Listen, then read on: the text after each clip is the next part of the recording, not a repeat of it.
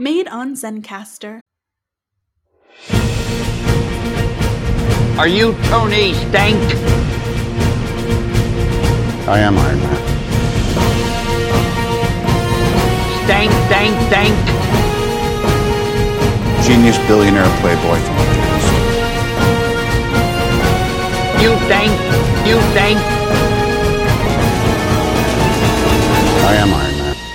Hello and welcome once again to Stark or Stank. My name is Aaron and I'm here with Josh. Hello, I'm here. You are With here you. and I am here and we are here together to talk about Captain America Civil War. AKA my favorite comic adaptation. What if Iron Man had been a fucking idiot? What if? We could only imagine up until this point. Definitely hasn't happened multiple times already. No, absolutely not. This was the first time in comics that Iron Man had ever been a fuck. Oh, man. I mean, look, it's billionaire, genius, playboy, philanthropist, fucking moron. Absolutely. You know what the fucked thing is, though? In principle, I do agree with him. He's not wrong. Well, that's the thing this movie does really well is that you could go either way. Like, neither of them are technically wrong. Like, you don't look at one side and go, oh, they're 100% wrong. Yeah, look, they both have points for and against. I think the main point against Stark here is that he's being a fucking dickhead about it. Right, yes. As always. Yeah, I have things to say about the core dispute, the core conflict here, and that'll come up multiple times, I'm sure. It is almost like it's part of the entire point of this movie. It's like it almost is, yes. Almost. It was also the major plot point of Marvel Ultimate Alliance 2. Yeah, because for a while there, everyone just fucking loved Civil War as like an adaptation thing, which is weird because I don't think the actual comic Civil War is regarded that well. I think it's mostly about like the aftermath of it. The aftermath of it is really cool. I like where all that shit goes. Yeah. In the comics, but the entire Civil War superhero registration act stuff, I don't think they handle it well in the comics, and they definitely handle it in the movie. Kind of. It's handled. Yeah, we'll talk about that. So this film coincided with the 75th anniversary of Captain America, the 10th anniversary of the original Civil War comic book. Sorry, I just had to let the dogs. You had to get up from your seat. Oh God, it's hard being fat. You wouldn't know. But, No, it's not like I've had 25 years experience. Not anymore though. It's the one thing I'm qualified for. And Black Panther's 50th anniversary. Oh wow, really? Yes. That's fun that they wait, hang on. I mean, it could just all be coincidence. I don't. Yeah, I mean, you could make up anything and I'd have to believe it. Exactly. This was the longest Marvel film at the time, 2 hours and 27 minutes. Yep, it sure is. It's now like the fifth or something. Fifth longest, sixth longest, maybe? That tracks. That sounds correct. Screenwriters Christopher Marcus and Stephen McFeely, their original idea for this movie was a vastly different and much smaller film without the other Avengers, but producer Kevin Feige suggested that they adapt Civil War instead. Certain parts of their original idea still made it into the movie, such as the emphasis on Steve and Bucky's relationship, as well as the use of Baron Zemo as the villain. Now, I think that's wise to keep the Winter Soldier stuff. The Steve and Bucky stuff is always really, really good. Mm-hmm. What was that original film? Was that the Serpent Society one? It could have been. Yeah, that probably was. I mean, they did that whole fake out, so yeah.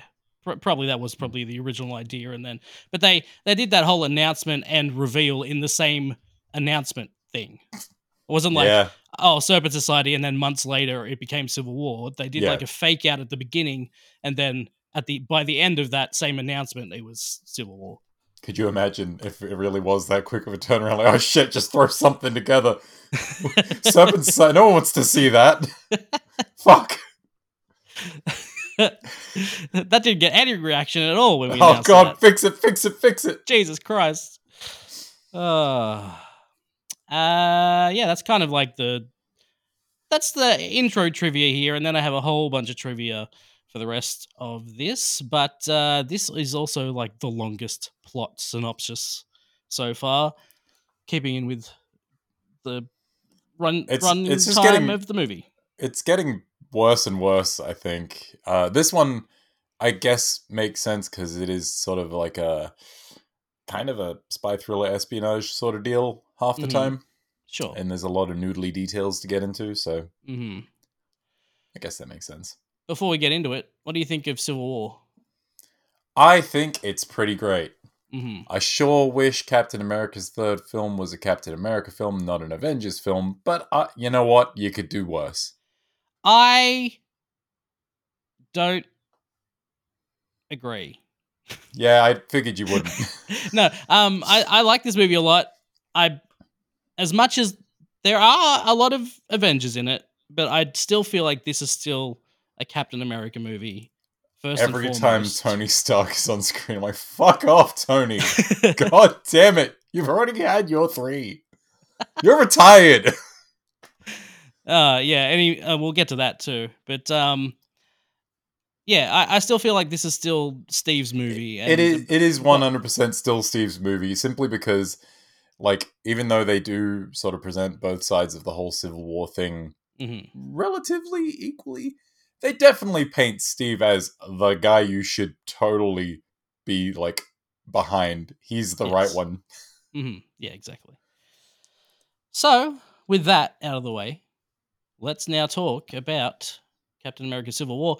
This synopsis comes from marvelcinematicuniverse.fandom.com/wiki/Captain_America:_Civil_war. Great. Pay us. Any day now. Waiting for the check. For those checks. In 1991, Hydra operatives inside the Russian armed forces traveled to their Siberian facility and revived the Winter Soldier from a cryogenic state. After using a set of conditioned trigger words to ensure the Winter Soldier's loyalty, Vasily Karpov orders him to intercept an automobile and execute its occupants. That's the beginning of the movie. Yes, it is. 1991. Good year. Yeah. Great year, some might say. What a year. Yeah. MacGuffins. We got MacGuffins right here at the beginning. Yeah, secret car trunk MacGuffins. Yeah, wow. What could it possibly be? What could it be? It's the same thing it always is, God damn it. What could it possibly be? We fucking talked about it during liquid. Ant-Man. It's always super soldiers, God damn it. Bags of liquid. It could be anything. They're also still working towards an actual theme for the Marvel intro. They're not there yet. Yeah, we don't have the fanfare yet, do we? Nope. Just throwing anything in there. It is so watching fucking Bucky Barnes' half-century long worst day ever unfold is always fun. Yeah. And seeing him when he's like no mercy, all business is always a good time. I love cold, calculating Winter Soldier. It's very cool. The fucking code that they use to get the codebook vault, 17826. I think if you type that out on like a phone keypad with like numbers and letters, I think that spells Stan. Oh, yeah. I don't know if that's like a bit of your trivia there. And it's not. That was not in my trivia. 17826, huh? Because 1 doesn't have any letters on it. Right. So 7826 would be STAN. So that is correct. That is what that is. Hey! Easter eggs. Easter eggs! Yeah, anyway, that's the intro of the movie. How do you feel about the big, like, I guess, headings for time and place? Like the big 1991. Sometimes it's cool. Sometimes it works. We'll get to one later that I've written a note for. That's really just doesn't. It's dumb and it doesn't make any sense. It doesn't need to be there. Okay. We'll get to that one though. I'm curious as to which one this is because generally I quite like them, but I'm open to ridiculing them. Okay. Yeah, but for the most, there's also one that is like fucking cool. Like, we'll get to there too. But For the most part, they work. If there is a nice backdrop and it is showing, an area or a city, whatever, Like some scenery that's it's cool and it indicative of works. the place. Yes, exactly. Oh God, What happened? I don't know. I got a Discord message from someone I don't know. Oh, great. My favorite. Now, let's continue. Unless you have something else to say about the intro. No, that's all I had. Oh, it's just it's fucked seeing Bucky back getting. He's just electric. having like the longest worst day ever. I have to assume exactly. it's like all adding up to about the length of maybe a week because he has to go to sleep every fucking 5 hours. Right. Exactly. In the present day, Captain America, Black Widow, Falcon, and Scarlet Witch learn that Brock Rumlow plans to steal a biological chemical weapon from the Institute for Infectious Diseases in Lagos, Nigeria. After being cornered, Rumlow attempts to commit suicide with a bomb vest, trying to take Rogers with him in an act of revenge. Maximoff contains the explosion, but she loses control of her powers and inadvertently destroys a nearby building, killing several relief aid workers from Wakanda. Okay, let's just... Saying that she destroyed the building is a bit much. Like, she does some serious damage to it, but that thing's still standing. Yeah, exactly. The Avengers have done worse damage to buildings. They've dropped them from the sky. That's like a little bit of damage. And like, I'm gonna be defending Scarlet Witch big time here because she did nothing wrong. She could have just let the guy explode and kill everyone on the ground there. I have to imagine that would be more casualties. Yeah, look, I feel like she's in a place where she can't really win. That's no, she's got an uphill battle here, being a foreign woman with powers who didn't kill people, but happened to be involved in a thing that did kill people. Right. Just circumstantially fucked is what Scarlet Witch is. Yeah, she's had no way of winning that. No, it's she's set up to fail. Hey, we get some Rumlow Crossbones closure from Civil War. That's nice. I love tying up loose ends. I like Wanda in her last movie was just like, she's weird and she has powers, and now she's like spy chick. She's being trained. I know, but we skipped over all of that, and so now she's just being a spy, and it's just it's a big turnaround. It's fast. I mean, it's clear that she's still like being taught at the very least, because you got like Steve and Natasha both kind of looking over her shoulder, watching her back, and feeding her like notes through her earpiece. Right. So like that just feels like on the job training. All this sequence does make me want, though, is a Secret Avengers movie. Yeah. Like a Black Ops team of Avengers, which, hey, maybe that's what the Thunderbolts will be. Hell yeah. I'd be way into it. That'd be great. Hey, you get Falcon's sweet drone, Red Wing.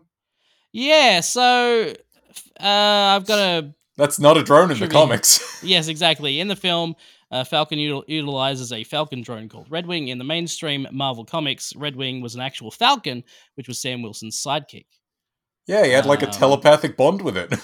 And so, because of that, I'm wondering if so there's this bit of dialogue. His name is Red Wing. I'm still not thinking it. He's cute. Go ahead, pet him. He says he's cute. Go on, pet him. So I'm wondering if they intended him to be an actual Falcon in the movie, and then they were like, nah, let's just have him be a robot. But they kept the dialogue. No, I think that's kind of a nod at Sam being like a weird goof and like someone who really, really loves his tech to the point of personifying it. Yeah, maybe. Like, he's way into his tech. You hear someone call it a bird suit later on in like one of the receipts, and he's like, come on. He hates it being belittled. Right, yeah. So maybe he's just way into this fucking drone, which, fair enough, it's very cool. It does a lot of cool shit. Yeah. So does Falcon. Falcon gets to do so much cool shit in this opening action sequence. I put here just Falcon's pretty cool. Like, he's literally just jumped off a building and flown away. That's all he's done when I've written this. It's like, that's pretty cool. Well, he gets to jump off a building and fly away. He gets to do that like landing spiral spin kick to two guys, and it looks super cool. He's like covering Wanda while she gets all the toxic gas out of the building, and he's like covering her with his Uzi fire, and then he turns and uses his wings as a shield while he sends out like a fucking airstrike. He's fucking cool. I've just put here teamwork. Falcon, there's so much good teamwork. Falcon murking dudes, Wanda throwing the dude to Falcon, and he like just hits him with his wings, knocks him the fuck out, and then Wanda gets Cap into the building, gets the gas out. Yep. It's super cool. It's lots of good teamwork. This fight does start with a truck flipping, which is fucking cool, and also Captain Fuck Gravity Rogers meteor striking a dude. And then front kicking a ute. Two of my favorite things. Steve Rogers not giving a shit about gravity and then also kicking stuff. Yeah. This is a good way to start a movie. It's not as like bombastic as Age of Ultron, but it is very, very good. Yeah, it's really good. And they're just being a team of mercenaries doing a job. An A team of sorts. Yes. The A stands for Avengers. Of course. How do you feel about this Cap suit? You know what? I didn't pay much attention, but I don't hate it, obviously, because I obviously if it's not bad enough to attention. Be a glaring thing that exactly just distracts you at every turn. Yeah, it's fine. Yeah. Wish it. I'm of two minds about it. I do actually quite like it, but I tend to like the Age of Ultron suit a little bit better because the red's more vibrant. But the muted colors kind of work for the tone of this movie, so yeah, it's fine, I guess. I can see. So this is directed by the Russo brothers again, who did Winter Soldier, and I feel like they learnt since that movie that the editing on the action is pretty good throughout this movie, and the scene where Nat's beating up those dudes and she like gets the stuff, the vial of disease stuff, vial of whatever it is, like that's edited and shot really well, and a lot of the action throughout the movie is shot and edited really well too. So yeah, I think that is maybe her most watchable action up to this point, which is nice. She often gets the shaft because she does all the flippy shit, and the camera decides to go fucking wild at that point. Whoa, you can't see what she's doing. I'd love to. I really would. Man, Crossbone's pneumatic gauntlets are fucking cool, huh? Yeah, those are cool. Give me weird punch gloves. He's cool. He also looks like surprisingly comic accurate for a movie that's so like grounded, I guess, for a superhero movie. Yeah. He says at one point, "I don't work like that no more." Yeah, because he gets stunned in the neck and he just doesn't fucking feel it. I'm like, well, how the fuck do you work? Like, barely. He's held apart. Are you not human anymore? Are you just like a robot? He's basically falling apart at the seams. I guess so. Steve's just whipping dudes around by their ankles, Bam Bam style. Yep, that's good. Cool. That's always good. Love a good ankle throw. It's real good, and he does some fun shield ricochet shit. It is very good action. He does exit that building very hard. I was going to say, he does end up getting blown out that building. He's fine, though. The landing particularly, lands on his ribs on the corner of the fucking building. Yeah. It looks real rough. Crossbones sets up the fact that he won't be back. He says, I won't be back.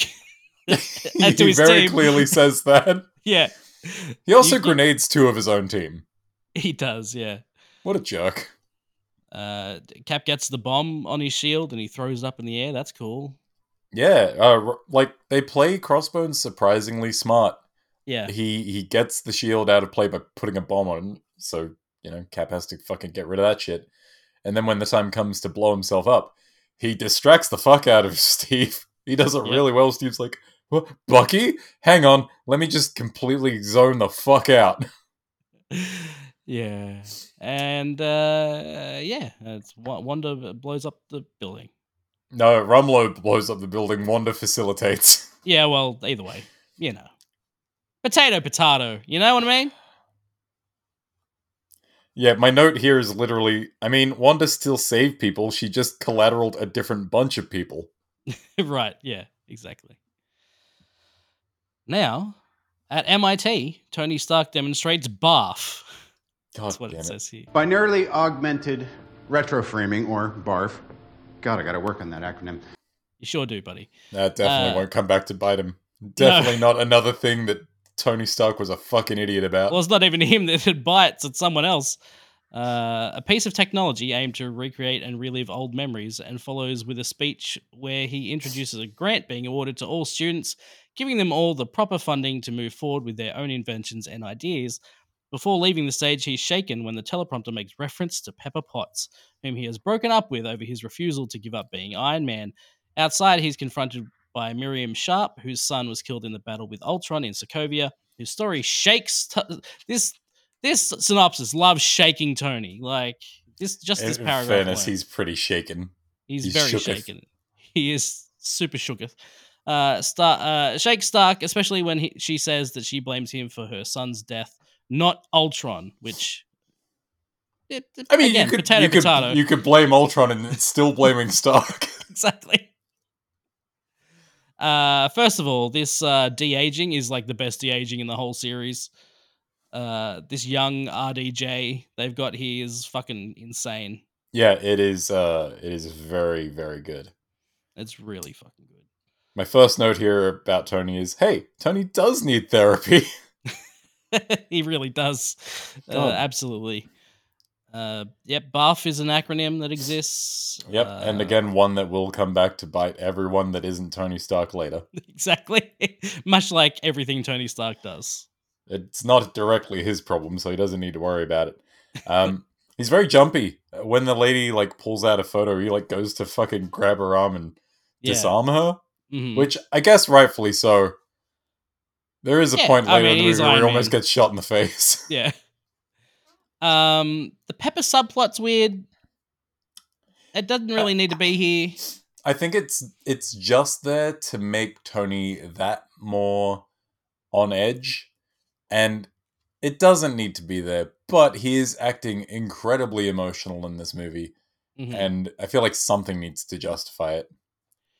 Because I feel like this is almost a 180 on his usual character traits. Yeah. Like he's usually very anti-authoritarian. He's very much, power to the people kind of guy. He doesn't like a lot of oversight.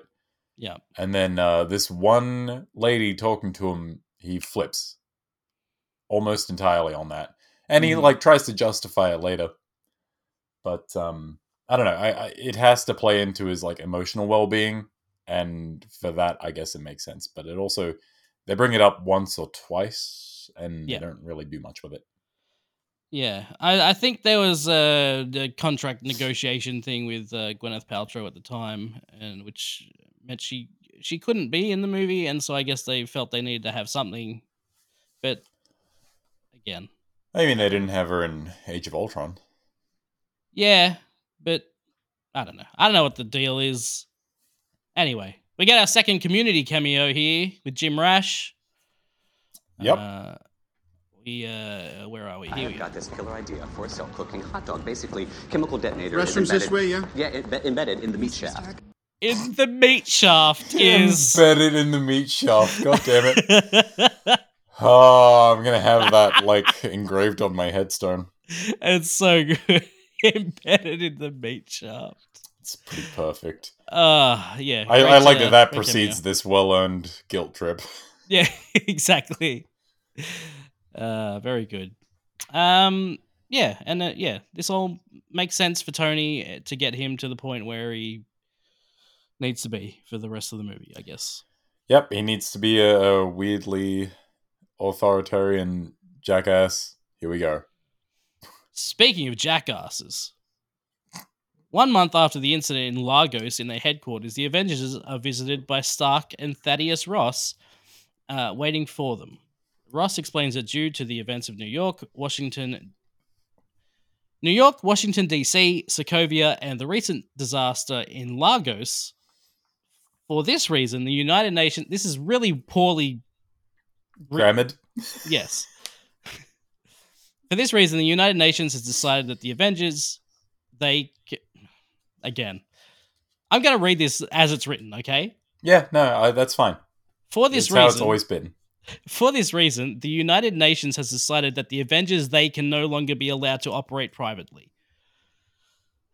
To that end, it has been decided that the Avengers will sign the Sokovia Accords, that is approved by 117 countries, which will establish an international panel to control the Avengers' movements, as well as monitor and police the rapidly growing number of enhanced individuals. Might as well just read the next part. The team is divided over the act. Stark supports government oversight because he feels guilty for his role in creating Ultron and the devastation Ultron caused. He also feels that the Avengers need to take more responsibility for the consequences of their actions, as he did when he discovered Stark Industries was secretly shipping weapons to 10 Rings. However, Rogers worries that the Avengers may be compromised if it comes under the control of a nefarious third party, such as the infiltration of S.H.I.E.L.D. by Hydra. Ross states that refusing to sign the accords will be seen as an act of resignation. All right. So, this bit actually starts with Wanda watching the newscast, right? Yes. So Correct. that's where we get introduced to T'Chaka, King of Wakanda, speaking about accountability. Well, we don't know this in this moment, but we'll find out in a few movies' time that he's a hero in his own right. He's obviously talking from experience. Yes. I've got a note here. Wanda's to blame, Steve's to blame, everyone's to blame. Hey, where were Vision and War Machine? They were just chilling, hanging out. I don't know. That's a great question. Never thought about why they weren't there at the beginning of the movie. Sure would have been good to have Vision, the guy who can make people phase through the fucking ground and shit. He's too busy trying on casual clothes, and not understanding how doors work. Exactly. He's just been casual Viz over here. He doesn't need to go out and do things with his powers that are really good and could be helpful. Imagine just beating Ultron, just being like, well, time to go get an office job, I guess. Yeah, exactly. I'm just gonna fuck around and be a normal guy for a bit. I don't have to eat, but it'd be nice to learn how to cook, I guess. Who the fuck would make Thaddeus Ross Secretary of State? That's a great question too. Hasn't he fucked up so many times with that whole Hulk thing? Come on. He didn't lose the Hulk. The Avengers did. He also made an anti-Hulk. Nah. He made a worse Hulk. That's the Avengers' fault too. We'll blame them. It was before the Avengers. Nah, it's all them. It's all their fault.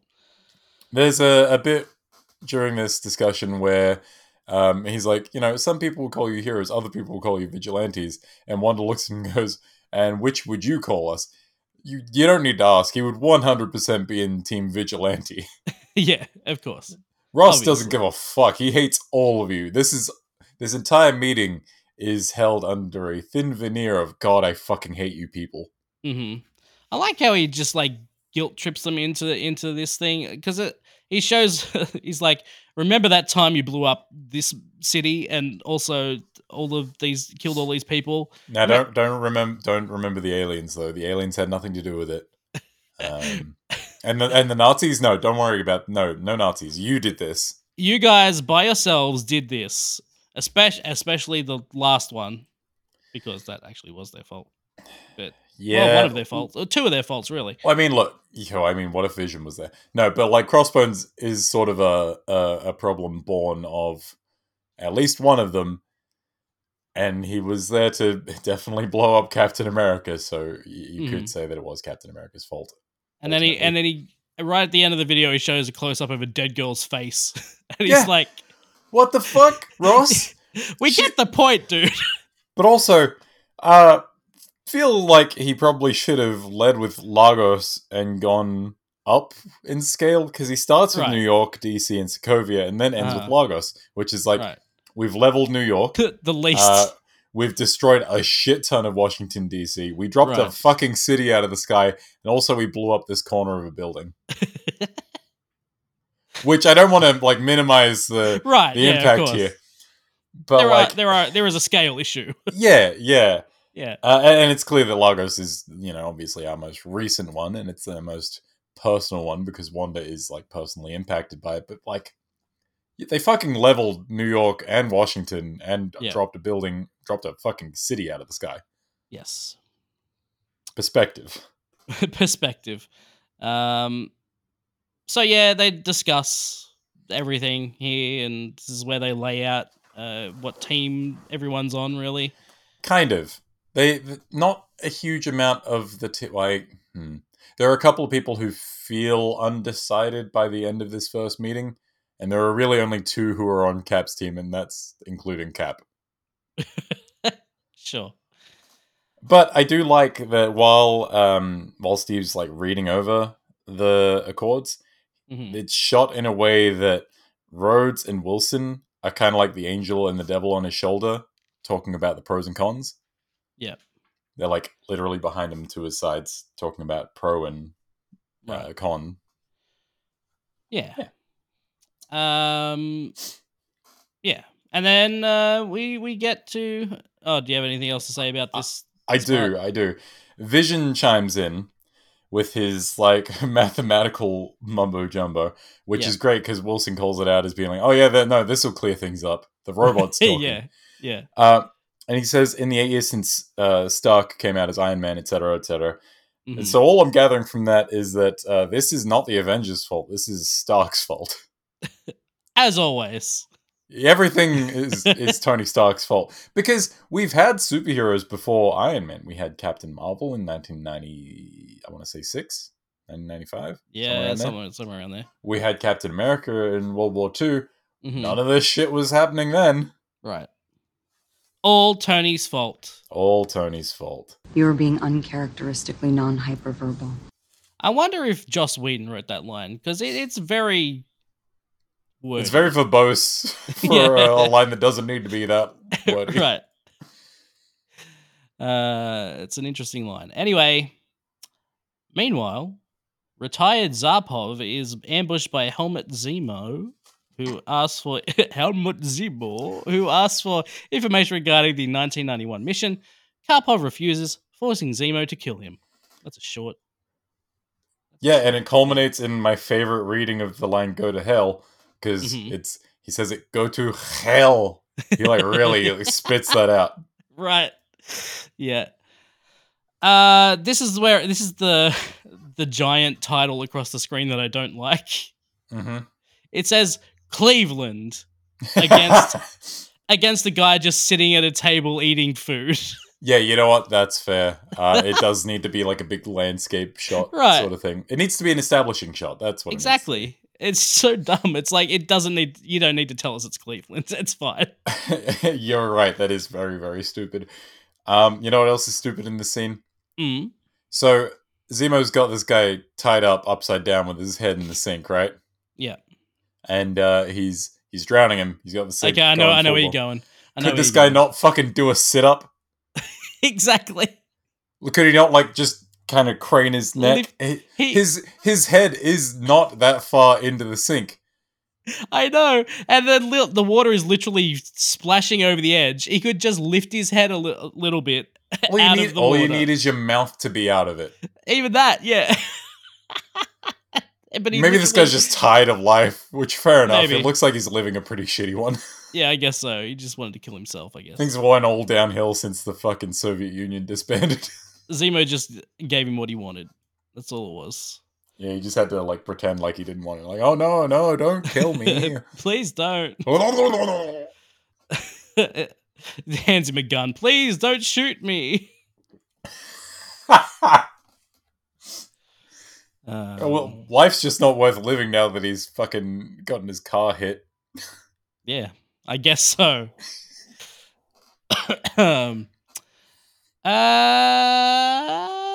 Yeah, that's that scene. During their debate about the Accords, Rogers learns that Peggy Carter has passed away in her sleep and abruptly leaves for her funeral in London. While there, he learns Sharon Carter was Peggy's great niece as she delivers a eulogy about how one should never back down from what they believe in. This solidifies Rogers' resolve not to sign the Accords. Wanda finds herself confined to the facility by Vision, ostensibly for her safety since emotions are running high after what happened in Lagos. Just the text saying she's gone is very sad, and Steve is having a rough month. Yeah. It's a shit time. It's a bad time to be Steve Rogers, which It is. is hard to believe because look at him. We'll get to that later. Yeah, we will. There were parts of this film while where I was having dinner, and I had Lauren like jotting down dumb bullshit I was saying, and some of the notes are fucking incomprehensible and also hilarious. Yeah, giving comic book Cap's like plant yourself like a tree and say no, you move speech to Sharon Carter as like a galvanizing agent to sort of solidify his anti-registration stance. They give it to her by way of Peggy, so it's really Peggy that says. Well, yeah, but like giving it to the film in that context rather than having Cap already start with that. Yes, I think is very smart because it's one of the best things about that comic book storyline. Yeah, that quote is fucking great. Mm-hmm. And if you needed a reason for Cap to be like, nope, I'm sticking with this, and now my stubborn side's going to kick in. That was the way to do it. They introduce the two point of views very well, and make both sides make sense and have their strong points, and then they follow it up with this scene and that line, and then it makes Steve's viewpoint even stronger. Yeah. Meanwhile, I'm just looking at Tony Stark every scene he's in, especially that first one while they're discussing the Accords. I'm like, mate, aren't you retired? Like 3 of the 4 things that Ross brought up are things that you had a direct hand in, and you're retired, and you no longer have to deal with the consequences of these, you piece of shit. Yeah. He doesn't get any comeuppance for anything he's really done. Doesn't. Not until... He gets away with everything. Not until the ultimate comeuppance. Well, of course, but again, even then, he's the hero, so... Yeah, fuck! I hate this fucking franchise! God damn it! My hatred for Tony Stark knows no bounds. It's all stank. Iron Man 3, second best movie. It really is good. And it's another movie where he directly caused the problem by getting that guy to almost commit suicide. Yep. What a fuck. God damn it. We get the scene with Vision and Wanda cooking. Oh, yes. It's cute. They're nice. I like them together. Mm-hmm. Oh, hang on. Wait. Is that here? Oh, that might be later because Wait, where is it? No, because you did mention that Wanda's sort of under house arrest. No, it's later because it's after we're introduced to T'Challa and right. During the whole funeral procession sort of sequence, you get a little bit of Black Widow's whole like MCU long character arc about found family and all that. Mm-hmm. Well, that's nice. It's not necessarily her story, but she does have like little bits to do here and there. Yeah. She's Black Widow. She wants to be on both sides. She's always in the gray area. She doesn't want to pick sides most of the time. Well, her main thing here is that she doesn't want her new family to break up. Yeah, exactly. Yeah, it's good for her character. In Vienna, where the signing of the Accords is to take place, a terrorist bomb kills King T'Chaka of Wakanda.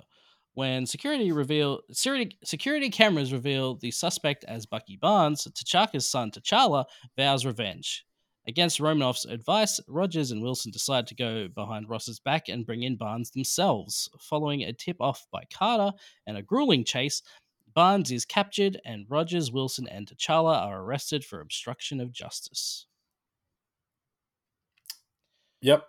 This is all... Hey, you know what you love about these movies? What? What do I love about super these jumps. You love a good super jumps, yeah. You know who else has super jumps? It's not just Captain America. Because now we have Black Panther. He does a little super jump to try and save his dad from that bomb. He does it too late, but he does do one. Bucky's got a super jump. Bucky kind of has one. It's not as super. I mean, it's a pretty good jump. Yeah, but Steve clears a lot more distance from a lot lower. Yeah, I guess so. Like I feel like Bucky's more impressive thing there is the landing, despite not being like a quote unquote super soldier on the same caliber as Steve. Mhm. But he lands, he doesn't die, and it's a pretty good jump. Definitely doesn't die. Good job, everyone.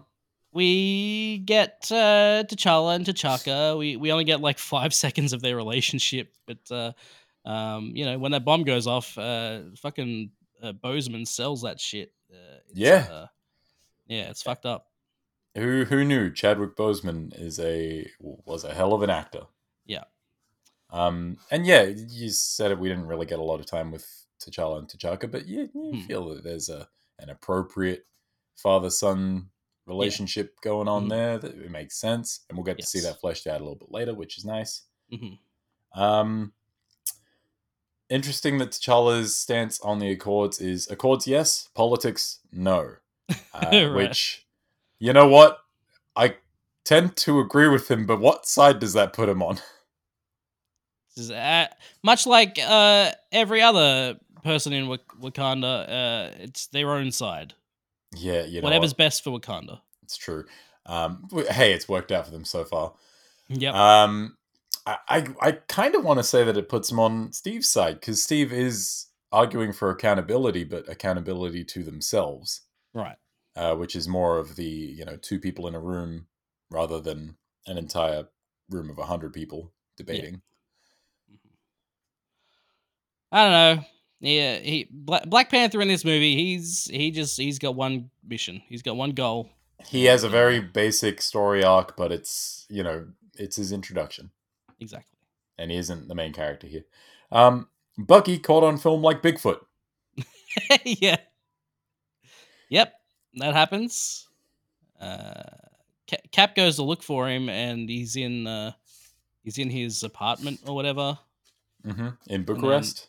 And Bucky's just there behind him. But Bucky sure is a sneaky boy, or Cap's deaf, one or the other.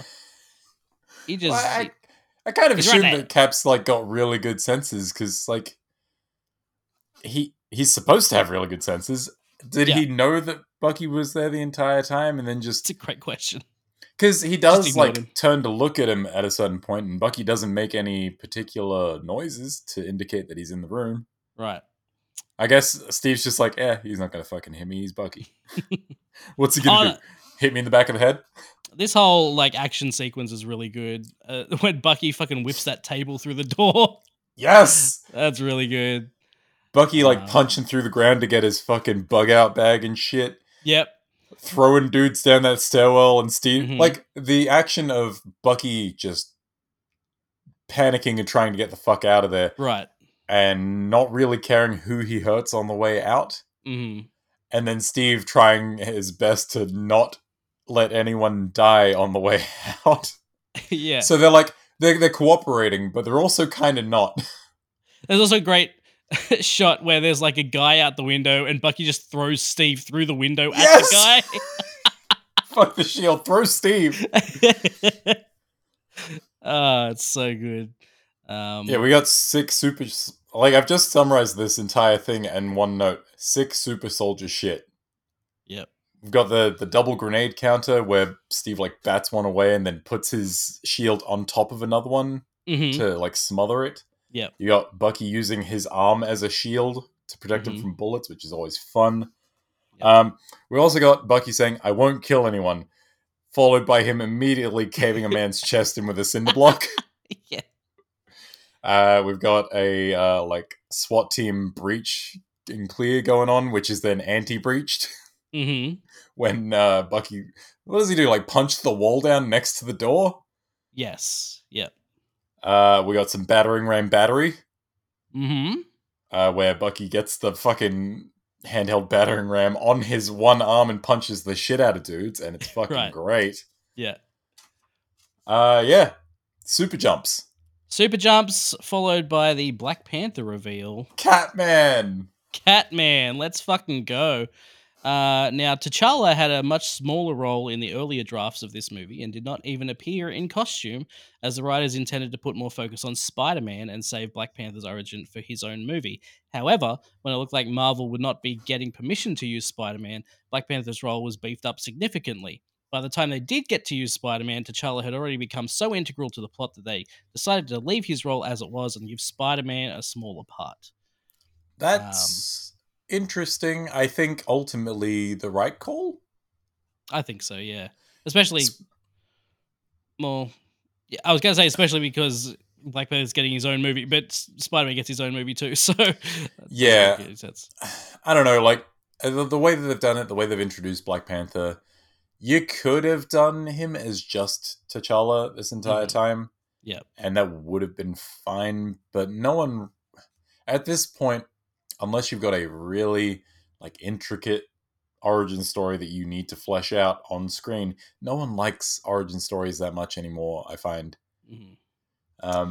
So, like, doing all of that in the background of another movie is a good way to do it. Spider-Man, we don't need an origin story. We fucking know Spider-Man. If I ever see another Spider-Man origin story, I'm gonna rip my fucking eyes out. You won't have to. Yeah, I hope not. Fingers crossed. Yeah.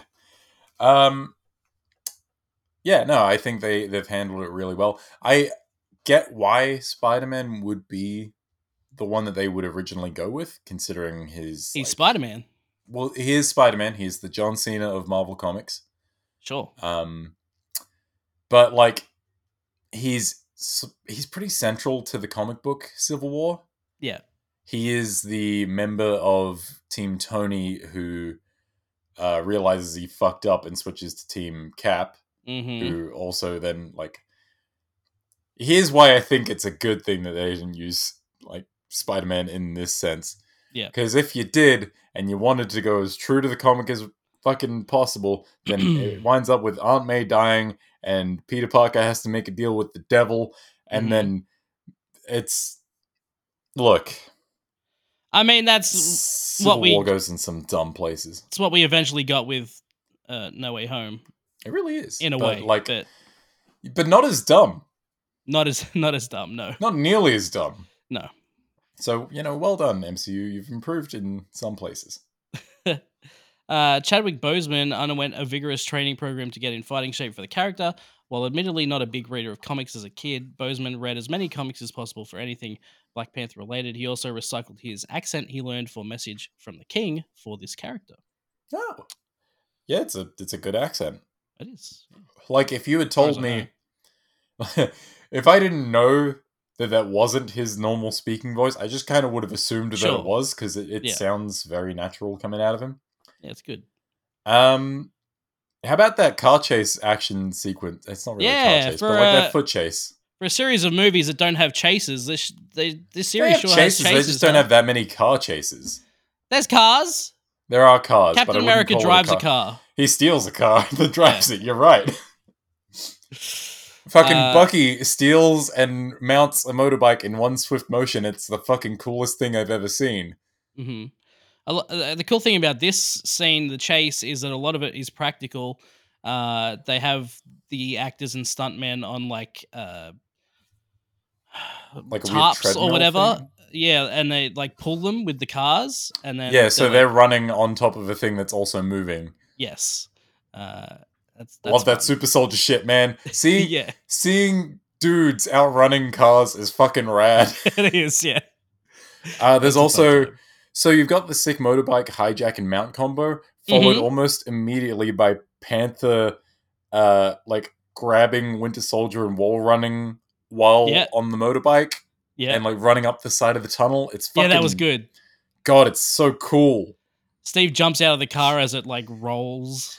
There is a moment like very similar to this exact sequence in Age of Ultron where he escapes like two cars that are flipping out behind him. Yeah. And as I was watching this scene, I'm like, I've fucking seen this somewhere before. But I do like that he just sort of steps out of the car before it flips, and then he just starts outrunning the flipping car like it's a normal thing to do. Mm-hmm. Captain America, everybody. What a fucking man. It's a fun time. Good scene. and ends with them all getting arrested. Yeah, by War Machine, Yeah. the ultimate government man. Yeah, who would not have guessed that fucking Rhodey was going to be on pro registration side? Well, Oh, of course. the military man. I guess Cap is also technically, but yeah, but he's demonstrably fucking anti-authoritarian at this exactly. point. Yeah. Fun little thing: War Machine's Ultron tally on the right side of his chest plate. Oh, yeah. He's got like little Ultron skulls, which I assume are kills confirmed during I guess. Sokovia. Okay, sure. It's a fun detail. I like it a lot. I noticed that before, but I will have to have a look. This is the scene with Vision and Wanda. Vision's adventures in cooking, yes. Yeah. I haven't actually ever eaten anything before. Yes, Yep. we know that. He's making paprikash, which I assumed was a made-up thing. I mean, I don't know what it is. I assume it has paprika in it. Oh, it absolutely does. So here we go. Here's the ingredients. We need 2 to 2.5 pounds of chicken pieces, preferably thighs and drumsticks. Kosher salt. What is kosher salt? It's salt that is kosher. But what does that mean? I don't know exactly, but I do believe it's supposed to draw moisture out better than normal salt. I don't know. I'm not not a food man. Not a food man? I've never actually eaten before. Oh, wow. It's crazy. 2 to 3 tablespoons of unsalted butter. 2 pounds of yellow onions. Freshly ground black pepper. 2 tablespoons of sweet paprika. Preferably Hungarian. 1 teaspoon of hot paprika or cayenne. What? Wait. What? Sorry, I'm just learning that cayenne pepper is a fucking kind of paprika. Sure. Yeah, it's a peppery pepper. I just assumed that paprika was its own thing. Yeah. Anyway, we cannot go on down the rabbit hole on this. 1 cup of chicken broth, half a cup of sour cream. Vision seems to have forgotten one of the paprikas at least. Maybe both. Well, it sounds like he's using something that is not paprika. The way that Wanda reacts to it. That's right. Specifically because she tastes it and she's like, that is not paprika. Sure. He's got a real way with words. He opens this conversation by saying, Wanda, nobody's afraid of you. Or nobody's scared of you. Yeah. And she just looks at him like, thank you? Are you coming on to me?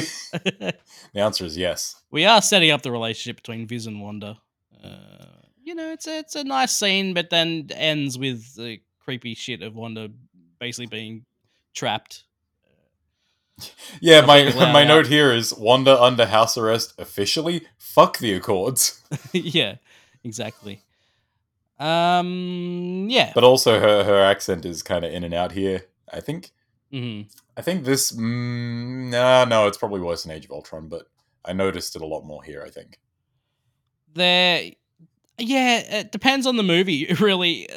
After this one, it's like, yeah, she'll either not have an accent or it'll just appear every now and then. It's weird. It's weird. I don't know. Yeah, I feel like in anything post-Endgame, it's fine for her to not have it because she's been in the States for a while, and eventually accents fade. Yeah, except she no one knows what the fuck my accent is. She has she puts on a different accent for WandaVision because that's like her American television dream, and then when she's out of that, she's back to her regular accent. That is true. What I'm trying to think if she has one in Multiverse of Madness. I don't think she does. I think she does. Yeah. We'll have to watch Multiverse of Madness again, I guess. I guess so. It's not like I'm contractually obligated to watch bummer. my third favorite Marvel movie. What were we talking about? Fuck the Accords.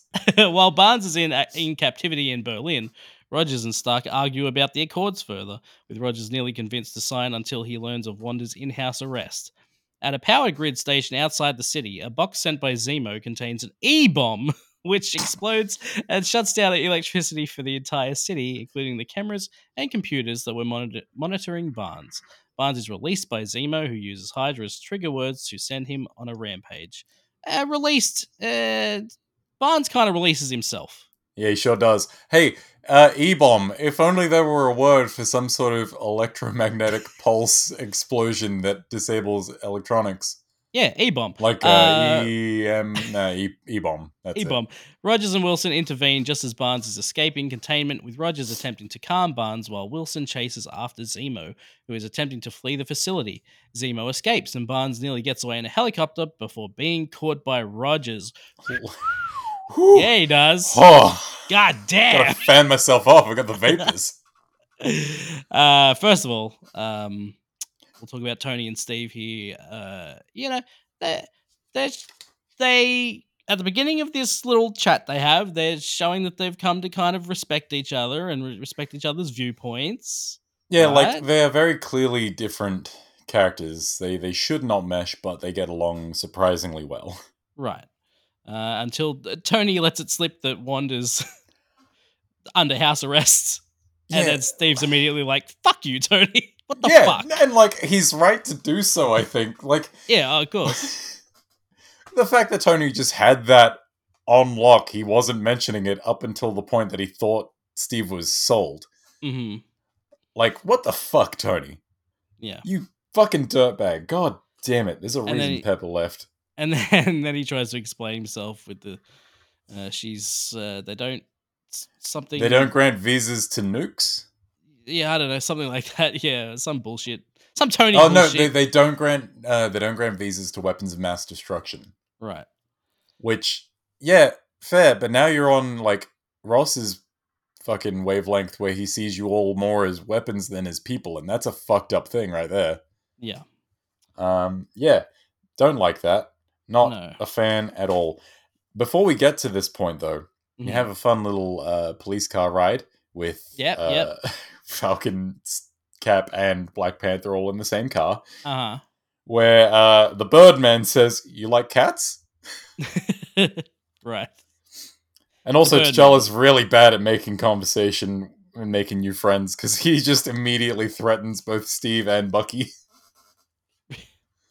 Yeah, he's not much for making friends right now. He's got to, again, like I said, he's on a mission. He knows what he wants. Sam's not good at it, but at least he's trying. Right.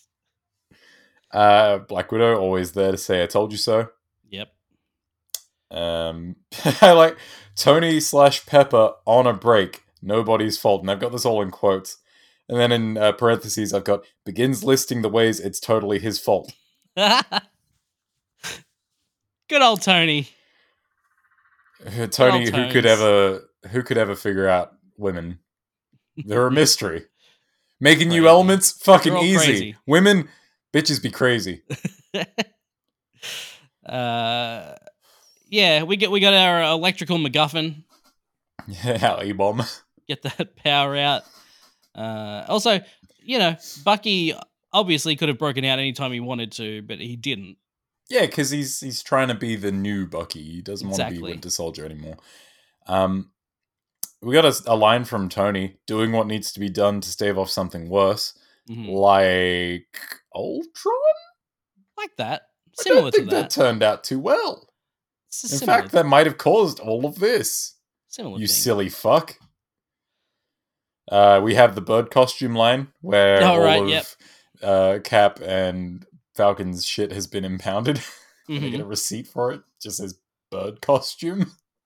I don't think I got that line here in my things. Nah, I didn't. You know what I really like about these sort of big plan intrigue sort of movies is when the characters are putting together the pieces and they've done it just a second too late.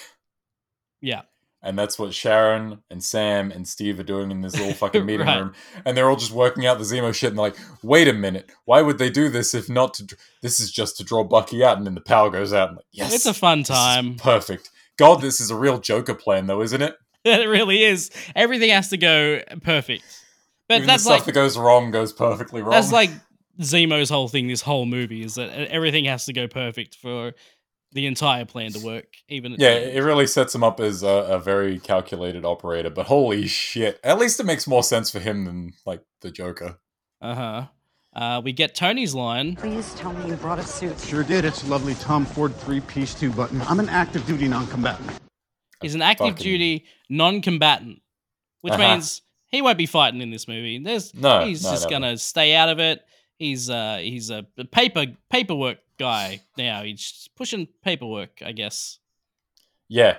Yep. No more collateral from his iron hands.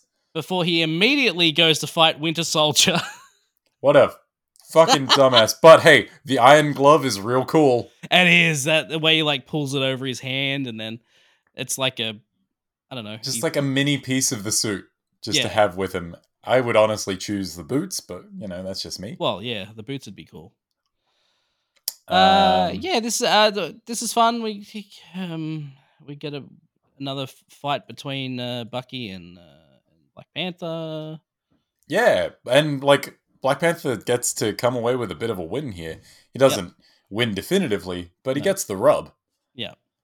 Okay, this is where my Lauren notes begin. Mm-hmm. I've just got, yes, Chris, free those guns, which I assume is when he loses the jacket post-explosion. Yeah. The iron glove is super cool. Agent Carter getting put through a table is fucking rough. Oh, yeah. God damn, the girls put in some fucking work here, and it looks incredible, but Jesus Christ, they get wrecked. Yeah, Nat's on Winter Soldier's. She's got her legs wrapped around his neck. She's got him like a headlock with her legs. Yeah, and he like throws her on a table, and she says, "You could at least notice me," or something. Yeah, the least you could do is recognize me. Right. Yeah. No Mercy Bucky is fucking scary, and I love it. Yep. Good showing Winter for Black Soldier's whole Panther. thing. He holds his own and wins against Black Panther. Oh man, that bicep curl. Oh my god. Those are some fucking goals right there. Holy shit. I've just put, there's the money shot. Goddamn, look at those biceps. And yeah. Whew. So, I got some trivia here. Please tell me about the bicep curl trivia. Firstly, Tom Hiddleston confessed that even though he did not appear in the film, it contained one of his favorite moments in the Marvel Cinematic Universe, the helicopter scene. He enthused, Chris Evans does a bicep curl with a helicopter. If you don't love that, we can't be friends. And then agreed. Chris Evans said of the famous helicopter shot, "That was really my arm, and you know what? I took a page of Anthony Mackie's book. When we were doing Avengers Age of Ultron for certain scenes, I worked out just before the take, and there were a bunch of scenes where I was the only one out of the cast doing it, and I'd be embarrassed and feel shame. So I didn't do it that often, and then when we started Civil War, and Mackie has no shame. Before each take, Mackie's just curling weights nonstop, and I thought, yeah, what are you doing, Chris? Just curl some weights. Who cares? I'm not going to worry about 20 people judging me as opposed to 200 million people seeing the scene forever. So before the helicopter scene, I lifted a lot of weights to get pumped. It's not like I woke up and I looked like that. That was me lifting weight for hours on end prior to filming that scene. There certainly was a lot of pressure. I was fully aware of what they wanted that shot to be. I wanted that shot to be great too." Man fucking understood the assignment and he nailed it. That is an nailed it 100%. I rewatched that scene a few times just thinking, God damn, that is the coolest shit in the world. He sold the fucking helicopter. Bicep curls a helicopter trying to take off. Mm-hmm. It's so cool. And the way he like readjusts midway, it's the fucking best. Mm-hmm. God damn it. I've got a Lauren note here that says, "Helicopters be dangerous, yo." Sure. Yeah. He almost gets his head cut off and also the rest of his limbs. That would be the part that I assume I'm mentioning there. I guess so. Followed by, what is it with these two and plummeting into rivers in aerial vehicles? Get a room already. And here we are back in the water. Also, it's followed by a very obviously CG guy carrying a CG guy in CG water. I didn't notice that it was obvious because I was still fanning myself from the bicep curl. You'd fainted. You missed it completely. Oh, heavens. Ooh, I'm getting faint just thinking about it. It is, like, even if it is bad CG, which I did not notice, but you very well could be right. CG in these movies can be a little bit spotty. Yeah, it's not the best shot. It's a direct reversal of the ending of Winter Soldier, where Bucky is like dragging Cap out of the fucking Potomac. That's the one in DC, right? Sounds good to me. Yep, sure. You could tell me it's anything. You could tell me it's Butthole, the Butthole Lake. It's a river for starters. It's Butthole River. Butthole Lake. Big butthole. Wouldn't know the difference. You don't know the difference between a lake and a river? Of course I do, but fuck it. Jesus, God, just go. Oh my God. We get a longer. Oh, hang on. Let me go back to synopsis because we're jumping around. We're starting to move ahead of it.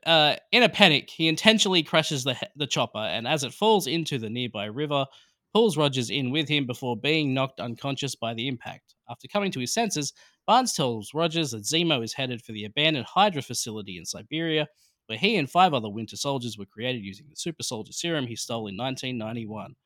Believing Zemo intends to release the other Winter Soldiers and unleash them on the world, Rogers calls upon Clint Barton for aid in freeing Wanda, which Barton agrees to since he feels he owes her a debt as her brother sacrificed himself to save his life in Sokovia.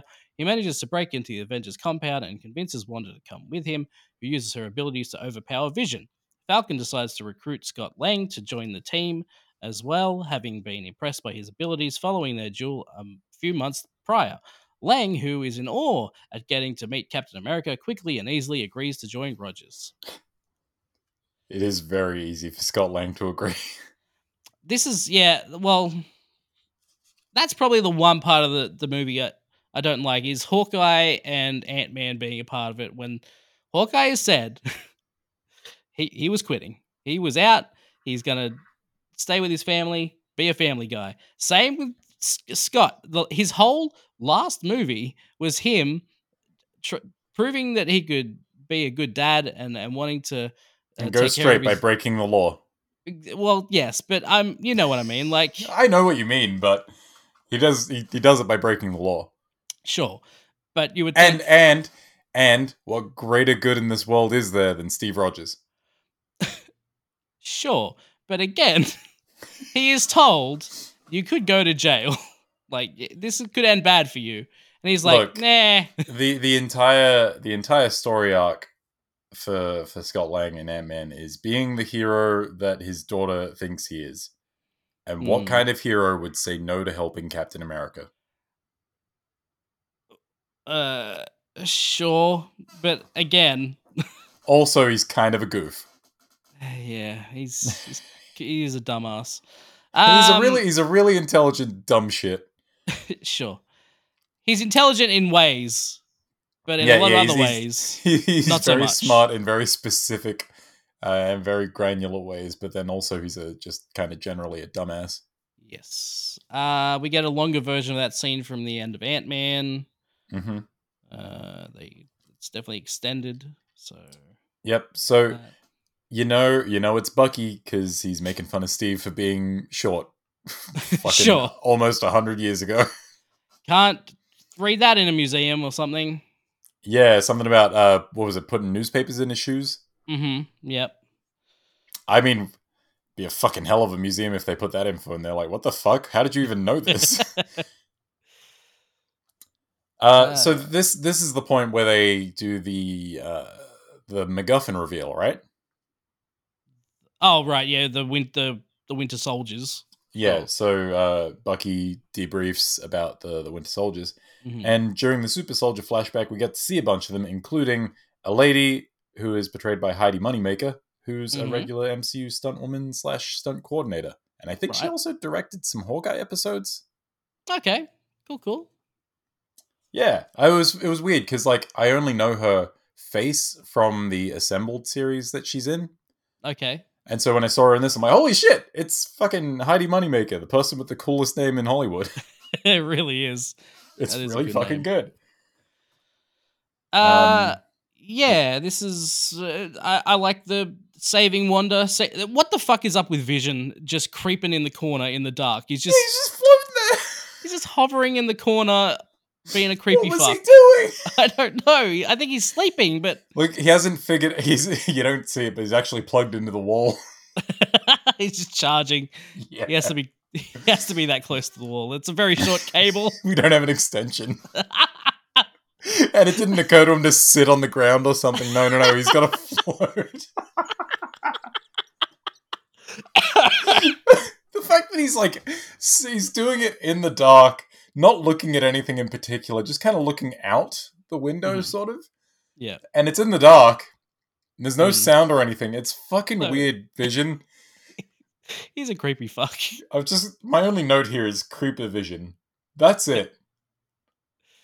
But, God damn it, it's so weird, man. I like the Bucky really sells the danger of the super soldiers. Like, he really sells them. He's like, these guys are like fucking worse than me. They're the fucking... And then even in the flashback, he gets his shit rocked by them before, dealing with them well enough during his little escape with the Colonel dude. Yeah. But, you get a sense that these are a genuine threat, and it would be scary if someone got their hands on them. Right. Yeah. It's a good what's the word I'm looking for? It's a good thing to throw you off the actual red herring. It's good red herring. That's what I'm looking. It's red herring, also something you keep on ice. Sure. Clint freeing Wanda and Wanda pushing Vision through the ground. He gets it real rough. Yeah, he does. He gets for being a fucking creep. I wonder how far down he went. Well, he seems to continue through, solid concrete for a good while. I have to assume that the Avengers compound has, sub-levels. Sure. I think he went, actually, fully underground somewhere. You know what? I wouldn't doubt it. I like Hawkeye and Wanda as a team. And you know what? If the justification is that they had their little team bonding moment in Age of Ultron, plus, Clint is kind of obliged to help her because her brother did die saving him. Sure. In the dumbest death in the MCU. They did name their kid after him. Yeah. Well, you know what? I'm not sure that's the same as saving her from house arrest. They did name their kid after him. I don't know if that's enough. The guy did die. Did name their fucking after him. Look, without that, we don't get to see Hawkeye being genuinely very competent despite being the bow and arrow guy. Sure. He deals with Vision for a good little while, long enough to talk some sense into Wanda again, which is becoming a running theme. Sure. Everyone has to talk sense into Wanda. Look, she's having a rough time. Yeah. It gets rougher for her, unfortunately. Yeah, it's going to get worse before it gets better. Yeah, well, hopefully it gets better one day. Still waiting for the getting better. This is a great scene, and Scott meeting Cap, good stuff. I'm shaking your hand too long. You sure are, buddy. Yeah, he's saying it as he's sort of still shaking the hand. It's fucking great. He's looking around at everyone else, looks at Wanda. I know you too. You're great. Where? I'm just reading this. Okay, we're getting to the. All right, let me. It's funny because they've really cap loaded this side because the Stark stuff hasn't happened yet. But while we're still on the Team Cap stuff, wait, has it even talked about Sharon Carter yet? Because they've talked about recruiting Ant-Man, but that happens after they talk to Sharon and get their stuff back, right? It also happens after introducing the other guy. The other guy. You know what? Talk about the other guy and we'll come back to this. All right. Back at the Joint Counter-Terrorist Center compound, Stark convinces Ross to give him 36 hours to bring his renegade comrades in and assembles Romanoff, T'Challa, James Rhodes, and Vision. Feeling he is still undermanned, Stark travels to New York City and meets Peter Parker, a high school student who has been using enhanced agility and tensile webbing of his own design to fight crime while disguised as a spider-based hero known as Spider-Man. When Stark asks him why he's doing this, Parker explains that he understands the price of not doing the right thing. Trying to flee Berlin and reach Siberia before Zemo, Rogers and his team assemble at Leipzig Halle Airport, where they hope to take a chopper out of the country. When sirens indicate the airport is being evacuated, Rogers instructs his team to suit up and travels to a chopper alone, where he's confronted by Stark alongside his allies. When Rogers refuses to back down, the Avengers get into a massive fight, which destroys a large section of the airport. Yes. So, is the time and place setting title, is the really good one Queens? Queens, bitch! Yes! Queens is such a good one. It's so Who could it be? Because it's just like, it's a... They know what Queens means. In the end, in terms of Marvel New York, Queens is one thing. It's like if you'd put Hell's Kitchen up there. Exactly. Yeah, you put Hell's Kitchen, it's Daredevil. So, yeah, like, Queens, we're seeing Spider-Man. And with that, like, super upbeat music, there was no way it wasn't just going to be, like, this really exciting, feel-good moment to be like, oh shit, it's happening! Yeah. So, Tom Holland is the youngest person to portray Peter Parker, aka Spider-Man, being 19 years old at the time.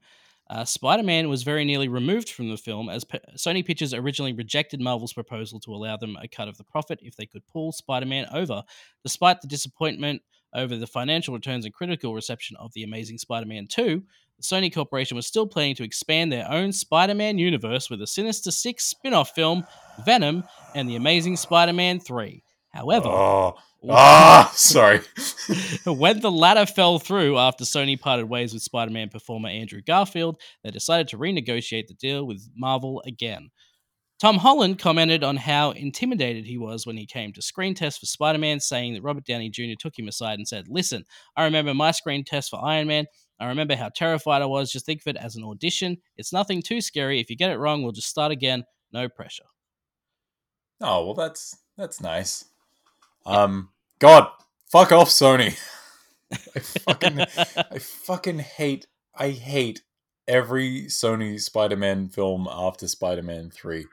Kraven the Hunter, coming 2023. And that's the shitty thing, because, like, there are a few Spider-Man villains that I will get, like, super excited for beyond Mysterio, and Kraven the Hunter is one of them.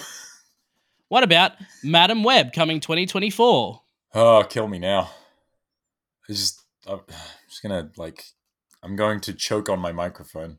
Can't wait for Morbius 2. It's Morbin time. It's Morbin time again. That's a tagline. I just fully Morbius 2, Electric Morbaloo. Oh, that's even better. It couldn't be worse. So good. I hate it. Nothing but dancing. So, oh fuck. So anyway, that one bit of that movie that I've seen. So how good is, like, Stark's silent face acting in the scene where he's, like, trying to tell Peter, like, hey, get the fuck on board, shut the fuck up. Yeah, and Peter's shut up, Mr. Play along. What are you doing? Hey, I'm Peter. He does that little stutter. Did you pick up on that? The little stutter. Oh, Mr. Parker. What are you doing? Hey, I'm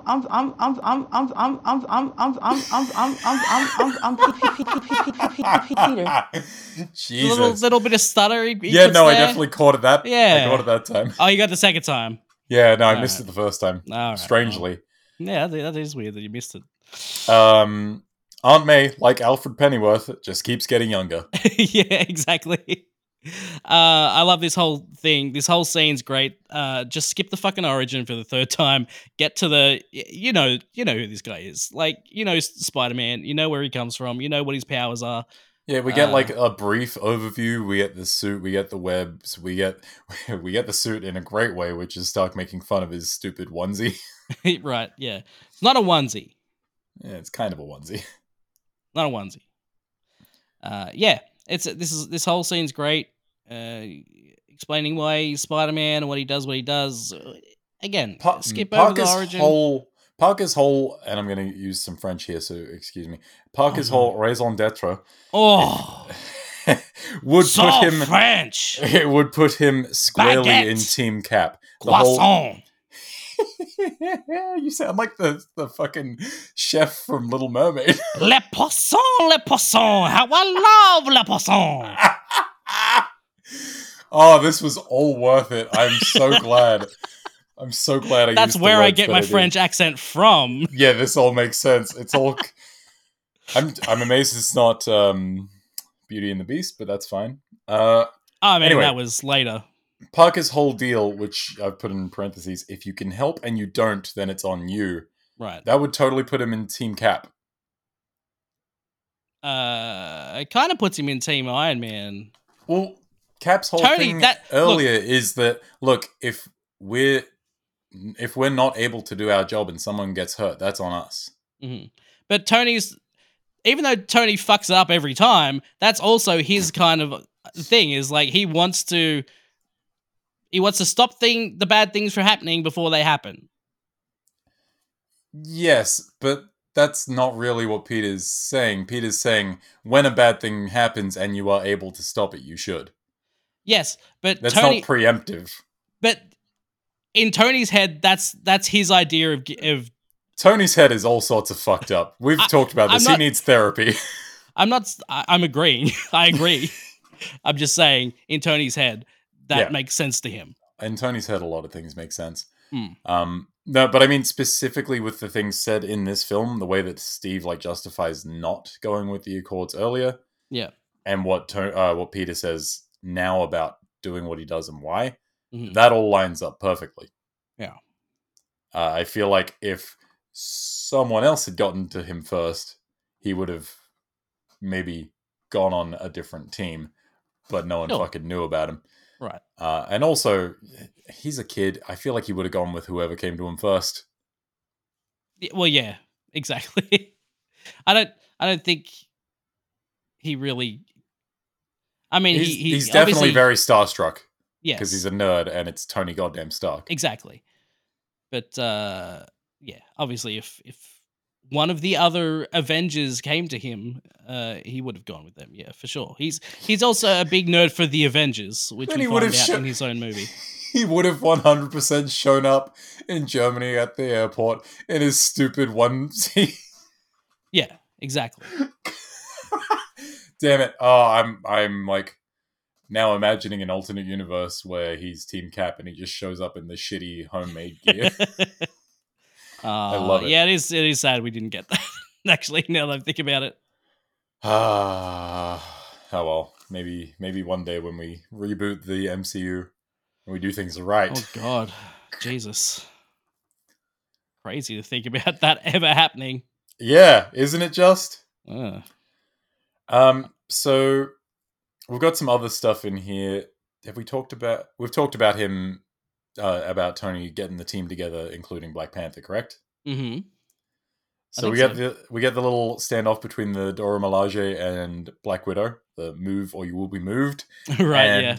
Black Panther's great reaction to that, just being like, I would love to see that. Yeah. But maybe not. Not right here. Not right now. Maybe later. Maybe later when I'm feeling less revengey. Yeah, exactly. So here's something that came up during my my viewing of this film. Mm-hmm. Widow entices T'Challa into the team by saying, I don't know where Bucky and Captain America are, but I know someone who does. Right. And then it cuts to Steve and Sam and Bucky meeting up with Sharon Carter to get their gear back. Right. The implication of that editing is that Sharon is the one that Widow knows, who knows where they all are.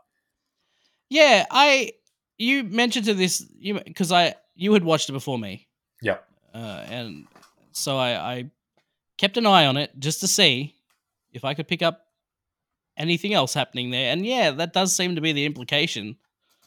So then I have to ask, is Sharon playing both sides, or is Widow just tracking Sharon? The second one definitely makes more sense to me, but with revelations in certain Disney Plus streaming series, I don't know if I can trust Sharon Carter. Yeah, I mean, at this point, we could, but yes. Now, yeah, maybe just now looking back, maybe we think of her differently. Yeah. And also, she makes out with Steve, which is that weird? I feel like it's weird. Especially knowing the things that we know now. I guess. We do get this great interaction. Can you move your seat up? No. And then he like slowly moves to the side. They're fucking. Oh my god, Wilson and Bucky having the like weird rival buddy dynamic. That's for later. Oh god, that is for later. I'm just turning up the volume on these. I do love the rival buddy dynamic between Falcon and Winter Soldier. Which, hey, we'll get more of that later. We sure do. Yeah, it's good. It's really good. But you also get the bro nod when Sharon and Steve make out. Yeah. Cuts back to them in the mini. They're just like, yeah, get it. Yes, making out with the niece of your one true love, totally normal. Oh, yeah. Who hasn't done that multiple times? Me. Oh. Multiple times? Sure. I like that. Oh, hey, I haven't done it. I'm just saying, who hasn't? Oh, right. Okay. Yeah, no one. No, definitely not me. I like that this movie is all of the new heroes and none of them get a big introduction, and that's great. Mm-hmm. Rolling starts on a lot of heroes. Obviously, Ant-Man already had his big intro, so he's the one least in need of one, except for maybe Spider-Man. Right. Are there any origin stories more well-known at this point than Spider-Man and Batman? Superman, I guess? Superman. Yeah. So, like, Spider-Man doesn't need one. Black Panther doesn't. He does need one, but we kind of get it, and it's fine. Like, we get all the justification we need. Ant-Man, he literally just had a movie. We do not need this. Just roll on. Yeah. No need for a big Ant-Man intro. And Rudd makes the most of his brief pre-fight moment to fanboy all over Cap, and it's great. Yes. It's very good. The whole Scott Lang meeting team up thing, very good. Him being like the normal dude of the Avengers is my favorite thing. Right, yeah. Like, he's constantly starstruck by everyone, and it will continue to happen in any other like big Avengers team up that he's a part of. And I've put Lang willing to go back to prison very easily after everything he went through in his solo movie. Yeah. It does stand out to me. That's fair. My brain can justify it, but I do understand where you're coming from on this. Team Cap makes me want a Secret Avengers in the MCU so bad. Do you know the Secret Avengers actually had? I think it might have been Scott Lang in it. Fair enough. That makes sense. And we get this. Underoos! Yeah! What a call out. What a call out, and then followed by the introduction of Spider-Man into the MCU, being quippy as fuck. Captain, big fan of Spider-Man. Yeah, we'll talk about it later. Just... Hey, everyone. Hey Little everyone. bit. And then, he's not quite figured out his banter yet, which is nice. Yeah, he's figured it out. He hasn't met superheroes before. He's been on his own for a while. Yeah, he's been quipping at people who are unconscious because his spider strength knocked them the fuck out. Like, right, he doesn't have an audience yet. You get that Wakandan music motif for Black Panther's entry, which is nice. Mm-hmm. It is. I always love it when Wakanda intensifies. Hell yeah. So during the fight, the Avengers decide to buy time for Rogers and Barnes to reach the Quinjet at the expense of imprisonment. Ant-Man uses his suit to grow gargantuan, which tips the scales and creates enough of a distraction to allow Rogers and Barnes to reach a jet. The two are confronted by Romanoff, but she can't bring herself to take them down and allows them to leave in Stark's Quinjet while the rest of the Avengers are captured. As Stark and Rhodes chase the jet, Vision attempts to blast Falcon, who is following them, out of the sky. However, he misses and accidentally hits Rhodes and plummets to the ground. He survives the fall, but is left paralyzed. Romanoff, knowing she will be arrested for acting against the Accords after Tony gives her a half-hearted warning, goes into hiding. Parker is injured in the fight, and a grateful Stark sends the boy back home, much to the former's dismay, until he threatens to call Aunt May if he doesn't listen to him. Okay, so I got a bunch of notes about this entire action sequence that I'm going to just fucking rapid fire through. You want to go one each? Okay, well, let's go back and forth. Let me just say, Spider-Man, quippy as fuck. We get... You have a metal arm? That is awesome, dude. We get... You have the right to remain silent! Yes! I fucking love that. The reaction from Falcon... Is this stuff coming out of you? It's great. It's a fair question. And when he eventually fights Cap later, he sees the shield. That thing does not obey the laws of physics at all. Which is the first time that's ever been called out, I think, in the MCU. Yep, physics bends to the pure goodness of Steve Rogers. This is known. Right. That's my first thing, is that just Spider-Man's quippy as fuck. All right. How do you feel about his suit? I love the suit. I think it's great. Where do you think it ranks in terms of Spidey cinematic suits up to this point? It's probably second. Is it second after the Raimi suit? No, it's second after the Amazing Spider-Man 2 suit. Ooh, that's a choice. That is look, the Amazing Spider-Man 2 suit is basically the Raimi suit, but more refined, not as flashy looking. It has more wrinkles to it. It looks more realistic. It's not this like flat CG looking thing. Yeah, that's fair. I'll be honest, I do not remember the Amazing... I don't remember the Amazing 2 suit. I remember the Amazing 1 suit and not particularly liking it. The Amazing Spider-Man 1 suit is definitely the worst. It's fucking awful. Good. So at least I've got that right. It's a terrible suit. I'll send you a picture of the...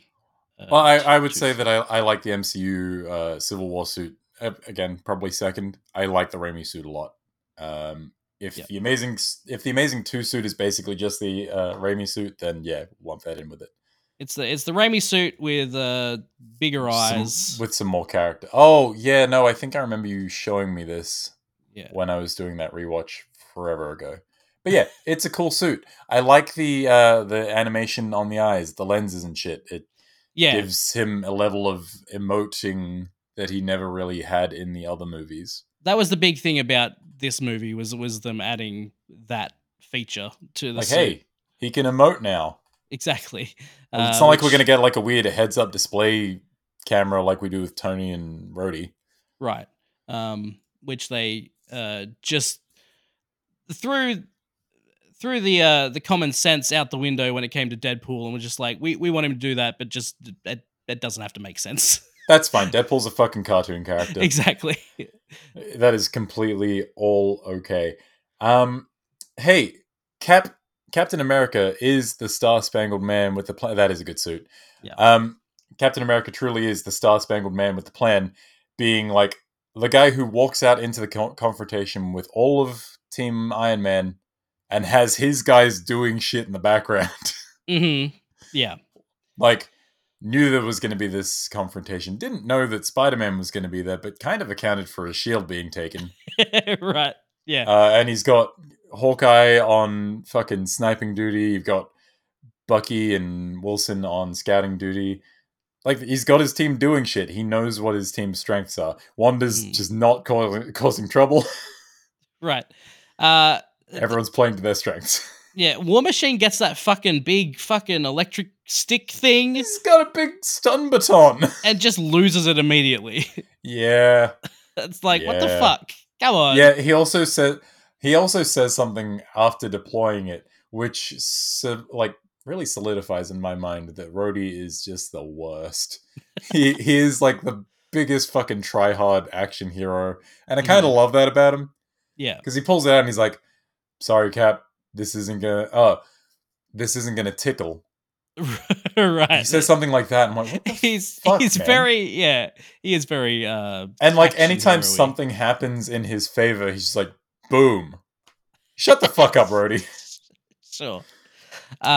So again, this is directed by the Russo brothers, who worked on Arrested Development. Mm-hmm. So during this airport fight scene, a truck has the Bluth family logo. It's the same stair car that was the subject of many running jokes on Arrested Development. The Russo brothers also directed the pilot of Arrested Development and many episodes. So there's a little Easter egg. I do recall that.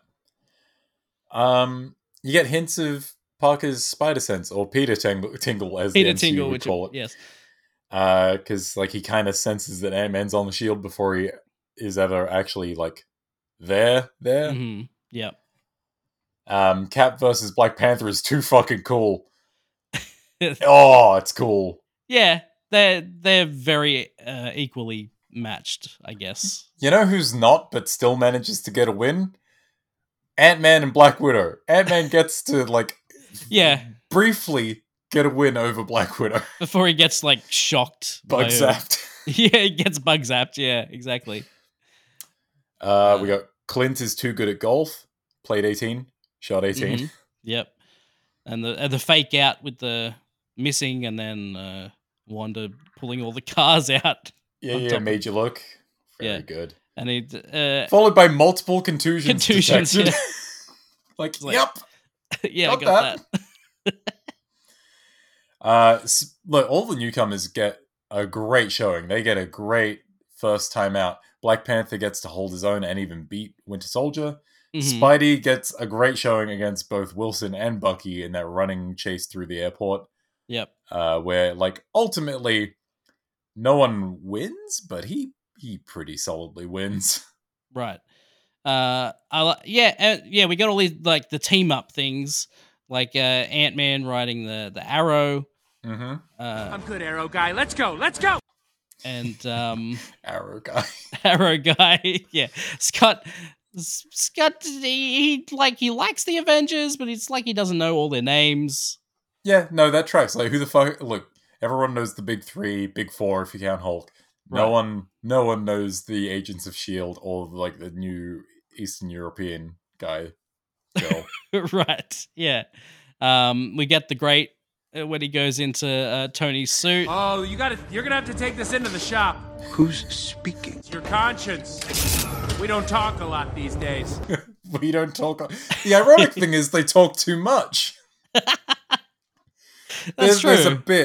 There is a bit right before all the action really kicks off where Tony says, "Your judgment is askew," and this is coming from the most emotionally biased person on the fucking planet. Yeah, especially at the end of this movie. Well, I say most emotionally biased person on the planet, but I'll take that back. The most emotionally biased person on the field who isn't trying to save an innocent life right now. Right. Yeah. Fucking Lang and Cap almost kill Rhodes with a truck. Yeah. Oh man, I thought it was a water truck. I thought it was a water truck. Even if it was a water truck, you're still throwing a truck at a man. Exactly. Just less explosions from a water truck. Yep, and like maybe the water will extinguish the fire after it does explode. Yeah, I guess. Vision appears. We get the big team face off across the airfield, and it looks really cool. And everyone's like running towards each other, and it's like the opening cinematic from Mortal Kombat Armageddon. Right? Yeah, the slow walk to the jog to the run, and then they jump at each other. It's very cool. Oh, okay. Who's got like the best jump in? Because I think my favorites might be Wanda. Oh yeah, Wanda's really good. She like launches herself right up into the air and comes crashing down. It's fucking cool. The actual like impact as they both teams start going to town is a chaotic knockdown drag out brawl, and it's fucking so good. I think Bucky gets fucking spear tackled by Black Panther right out the gate, and it's great. That makes sense. Black Panther is on a mission. He's gunning for him, yeah. Yeah. He's really the only one he cares about. Yeah, well, he doesn't care about Clint. Oh, absolutely not. Hang on. I'm Clint. I don't care. Yep, perfect. You know who does care about Clint, though, is Widow. They are fucking friendship goals, beating the shit out of each other, but being like, we're still cool, right? Right. And then Wanda, like, immediately throws Nat, and she's like, you're pulling your punches. You're calling Clint on his shit. She's like, hey, we need to win this guy. Yeah. What the fuck are you doing? Yeah, returning the real Get your head in the game. Get off your ass. Wanda also like saves a bunch of people all the time. Immediately after getting Widow off of Hawkeye, oh god. I've just got a note here that says Wanda returning the real talk favor, and then a next note is also saving everyone. Right. I think she must like throw Rhodey off of someone. Yeah. She definitely blasts the shit out of someone. There's She's doing a really lot good. of stuff. There's a lot of stuff that happens in this scene. It's kind of insane. It's how much happens. Cap and Spidey interacting. That's a fun little character bit. It's very, very wholesome. He's got he webs up Steve's hands, and then Steve does like a spin flip and like throws him. It's That's very pretty cool. acrobatic. Yeah, very. And they get the little Brooklyn Queens rivalry thing going. Yeah, I put here, Cap very willing to crush a dude he's never met and doesn't know the powers of and doesn't know the full strength of. I guess he just assumes, well, Tony brought him in, he wouldn't bring him in if he wasn't ready. Yeah, but, I guess. I mean, Tony Stark's an idiot. You've got it put, yeah. I also like that apparently Tony told Peter to go for the legs. Mm-hmm. Which, anytime I hear anyone talking about going for Captain America's legs, I think of that stupid Vine, which is, we shot him in the leg because his shield is the size of a dinner plate and he's an idiot.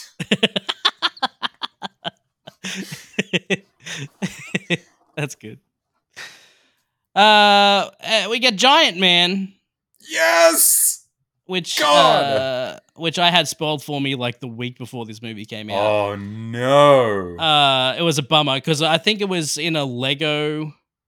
Oh, that's where it always thing. happens. Or maybe there was like I think there was like a statue at a convention of some sort, and it just said Giant Man on the bottom of it. You're like, well, yeah, because instead like, of Ant-Man. How would you know it's not just Ant-Man? Exactly. It's not like it's scale. No, but they specifically put Giant Man on it. I was like, Fuck. I guess. Oh, was it like one of those giant pop figures that just happened to be Ant-Man?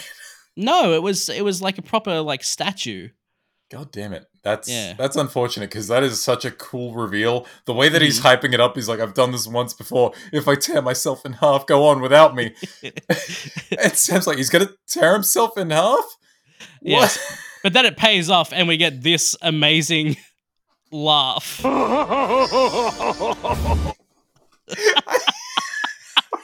fucking love the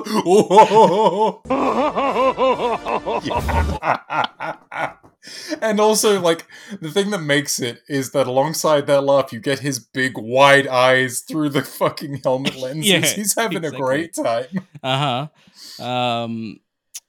So yeah, oh god, never thought I'd be so fucking hyped for goddamn Ant-Man.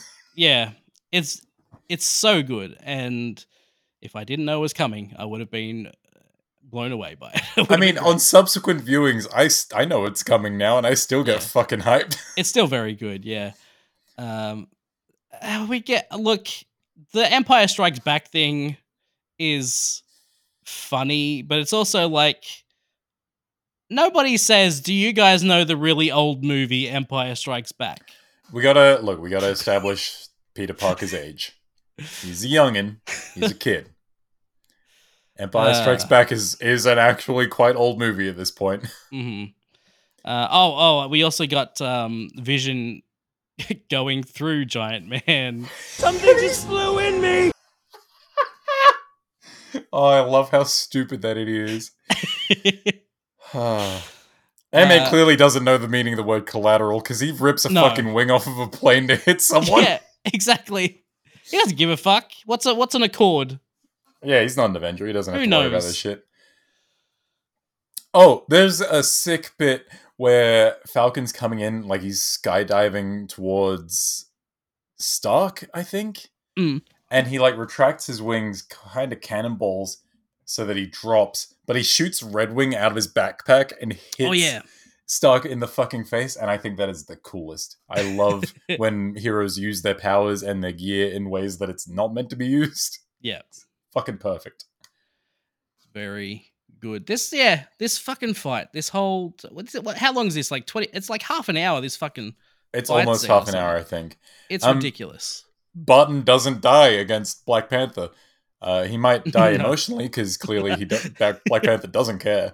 Right. But yeah, Barton does surprisingly well. Mm-hmm. This is all a fun time. It's fucking great. It's so fucking good. They eventually get to the aircraft and the Quinjet. And Nat takes down Black Panther. Kind of she shoots him a bunch with the electrical things. Okay, she is standing there for a long time shooting the fuck out of him while Cap and Bucky are in the Quinjet shooting the debris out of the way of the hangar. Mm-hmm. Like, they're there for a good couple minutes. And she's just, like, shooting the fuck out of Black Panther. And he hasn't thought to turn around and deal with her. He's just, like, stubbornly making his way towards the Quinjet. He's like, I'm gonna get there. He takes one step, she shoots him. It takes another step, she shoots him. It's like, honestly, like, she should have just kept shooting him in the same spot. It depends on how much ammo she's got, I guess. But just fucking load him up, I guess. Do something else, T'Challa. What are you doing? Anyway, so the bit near the end of this sequence where Falcon's flying after the Quinjet and then Rhodey's flying after Falcon and asks Vision to take him down. Oh, hang on. Ant-Man, Giant Man gets brought down. Oh, yes. Does anyone have any orange slices? We get that that is line. A perfect delivery of a perfect line. It's very good. And we also get Tony talking to Peter. Peter now has fucking PTSD after this whole thing because he's like unconscious or something on the ground, and Tony goes up to him and he just like immediately goes like he's gonna bash the shit out of Tony, and he's like, no, it's just me. It's like I think yes, part of it is just like the leftover adrenaline from being in a big fight and being like backhanded by a giant man. But also I wonder if part of it is him realizing that his mask is up and that he's got to like fucking fight off whoever this is before they see who he is. Maybe. I think he just has PTSD. You know what? Totally a fucking plausible, child that Tony's bought to fight some superheroes. A smart and responsible man, that Tony Stark. As always, the smartest and most responsible man in the MCU. What if Tony Stark was a fucking idiot? What if? We can only imagine. God damn it. Anyway, we get the escape sequence. Fucking Quinjet out in front. Falcon just behind. War Machine behind that. No. War Machine behind Quinjet. Falcon behind War Machine. Yes. Vision, being called in for the assist, is too distracted by Scarlet Witch's bustier. Right, yes. And he shoots Rhodey out of the fucking sky. I put Which, it's fair all enough, fun. that's a hell of a costume. I've put it's all fun and games until Rhodey breaks his fucking back. God damn. That sequence is fucking harrowing. I know. What a fucking tonal change from the scene, all the fun we just had. Orange slices. To, oh my god, I'm falling out of the sky and I have no control. Like the heads-up display shot without the heads-up display, you just see like the colors of the ground reflected inside on his face and the light whizzing past and just the sound of the air. Yeah. Oh, it's fucking horrible. I hate it. It's great. And then Tony shoots Sam. Yeah, fuck off, Tony. Even though it was Vision's fucking fault. Like, and Sam tried to help. Yeah, exactly. Sam's just like, is he okay? And Tony's like, fuck off. Like, hey, Sam dove to catch him just as fast as you did, Tony. Where were you? Why weren't you catching him? Yeah. You fucking idiot. God, I hate him so much in this movie. We get the dead guy in the shower. That's a cut. That is a shift. Although it's not that much of a tonal shift from Broken Back to Dead Man Shower. Yeah. But yeah, that's how they prep you for it. The lady comes in with the food, and there's a dead guy in the shower. The dead guy, it turns out, is Joe Russo again. Oh, really? Yeah. He just shows up all the time. He's in He's in Winter Soldier. He's in Endgame. Endgame. I mean, I guess if you direct a thing, you should be able to cameo in it. I'm not going to say no. I mean, no one said anything about fucking that guy, You're going to have to be more specific. I hate when I blank on fucking names. It's the word... Hitchcock. Oh. Hitchcock was always in his own movies, Well, yeah, I mean, no one's talking shit about Hitchcock. I fucking wonder why. Hitchcock, that's why. I thought you were thinking of something specifically in the MCU, and then I would have been like, you mean like Happy Hogan? No. Talking about directors appearing in their own movies, like in the background or as like secondary characters. Who directed Iron Man 1? Main character. Oh, okay. I mean, Happy's kind of a secondary character in that first Iron Man. You know what I mean? Like, not... Yeah, no, I know. You mean like non-speaking cameo roles? Yes. Sure. That doctor doesn't say much in He doesn't. Winter Soldier. And this dead guy definitely doesn't say anything at all. Doesn't get the chance. No chance at all. Stark finds evidence that Barnes was framed by Zemo and finds that the rest of the Avengers have been thrown into a top-secret prison called the Raft, designed to hold enhanced people. He visits the dismayed former Avengers and temporarily disables security in order to learn from Wilson where Rogers and Barnes are going. He follows the two to Siberia and is shadowed by T'Challa. Rogers and Stark reconcile, and as they explore the facility, they discover that the other Winter Soldiers have been murdered by Zemo, who had never intended to release them. Red herring. Yes, big red herring. Yep. I'm glad that they like built the super soldiers up to be such a big thing, because this would not have been as effective otherwise. We do not have a big superhero supervillain clash at the end. We've had we kind of have a big action sequence to go, but yes, we've had the big one Yeah. that the movie is sort of titled for. The antagonist of this film is weirdly not the villain. Yeah. The villain is the B plot, and it's a good B plot, and it's a good villain. Yes. Weird storytelling, but effective storytelling all around. Yeah, I don't have any problems with the story, the way it plays out. I think it works for the most part. We get after the tonal change of the dead guy and also Rhodey falling from the sky. Dead guy, broken backs. The rest of the movie is kind of a downer. We get Tony's meeting with. It's basically just his meeting with his conscience while he goes to the raft and gets shit talked by everyone in the cells. Sure. We get the combo between Bucky and Steve being like, "That wasn't you," and Bucky's like, "I know, but he still did it." Like, yeah, like he is the Winter Soldier, whether he was in control or not. Yeah, I do like that they take a quiet moment after that big bombastic fight scene to be like, "Hey, let's reaffirm some stuff. Let's question some stuff. Let's acknowledge that, hey, it's not 100% black and white." Right. The conversation between Vision and Tony. Vision was distracted with Wanda, and Tony's like, "I didn't think you'd get distracted." He's like, "Well, fuck if I know." You gotta change that uniform, man. Maybe don't send her into the field in a fucking bustier. I don't know where to look. I was born yesterday. Fuck. It's like a month ago. Vision's like, I don't know. I was charging and I blacked out. I don't know. Look, I was on low battery. My charging got interrupted. I got thrown through the fucking floor.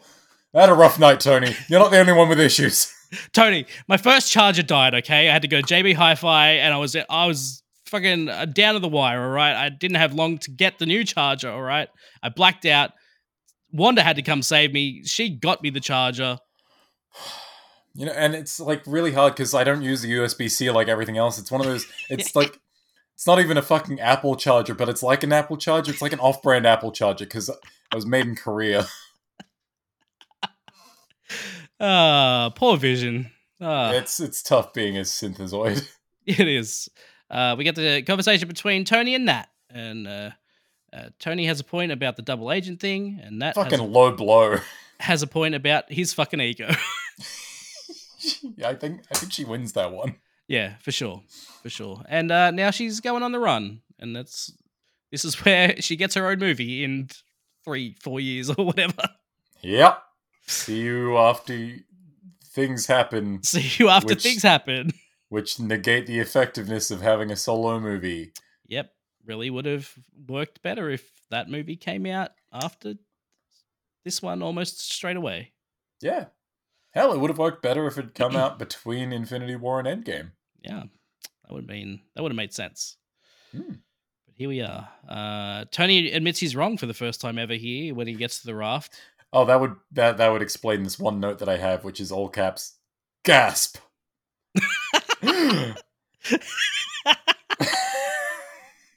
I no other context for that. Oh, okay. Well, I'm glad I could give it to you. I have to assume that's what it was. I can't imagine anything else. Because it's followed immediately by the raft. So cool. The raft is cool. I do like the raft as an idea. Yeah, I love giant underwater panopticon prisons. Yeah. Totally cool and not at all problematic. Not at all. This scene's fun. Everyone's giving Tony shit. There's a great line that Clint gets to say, which is, "Yeah, this is built for criminals. Didn't used to mean me or Sam or Wanda," and he wisely excludes Scott Lang, notable criminal. Right. Definite criminal. Multi-time criminal now. Feel bad for Wanda though. She's all fucking. She's all harnessed up. It's rough. Sucks. She has a bad time. The entire MCU is really just Wanda's bad time. Yeah, it really is. She doesn't have much good time except for the little bit at the beginning of Infinity War. Yep. Yeah, when she's on the run from the law. That's her best time. That is that's how you know it's bad, when the best time you have is when you're on the run. And in Scotland. They will deep fry your kebab. Sure. It's absolutely. just that one sign in that one. We'll get there when we get to Infinity War. Yes. Yeah, so the raft thing, cool. I like the chopper, the suit. The heli suit up? The heli suit up is really cool. Fuck yeah.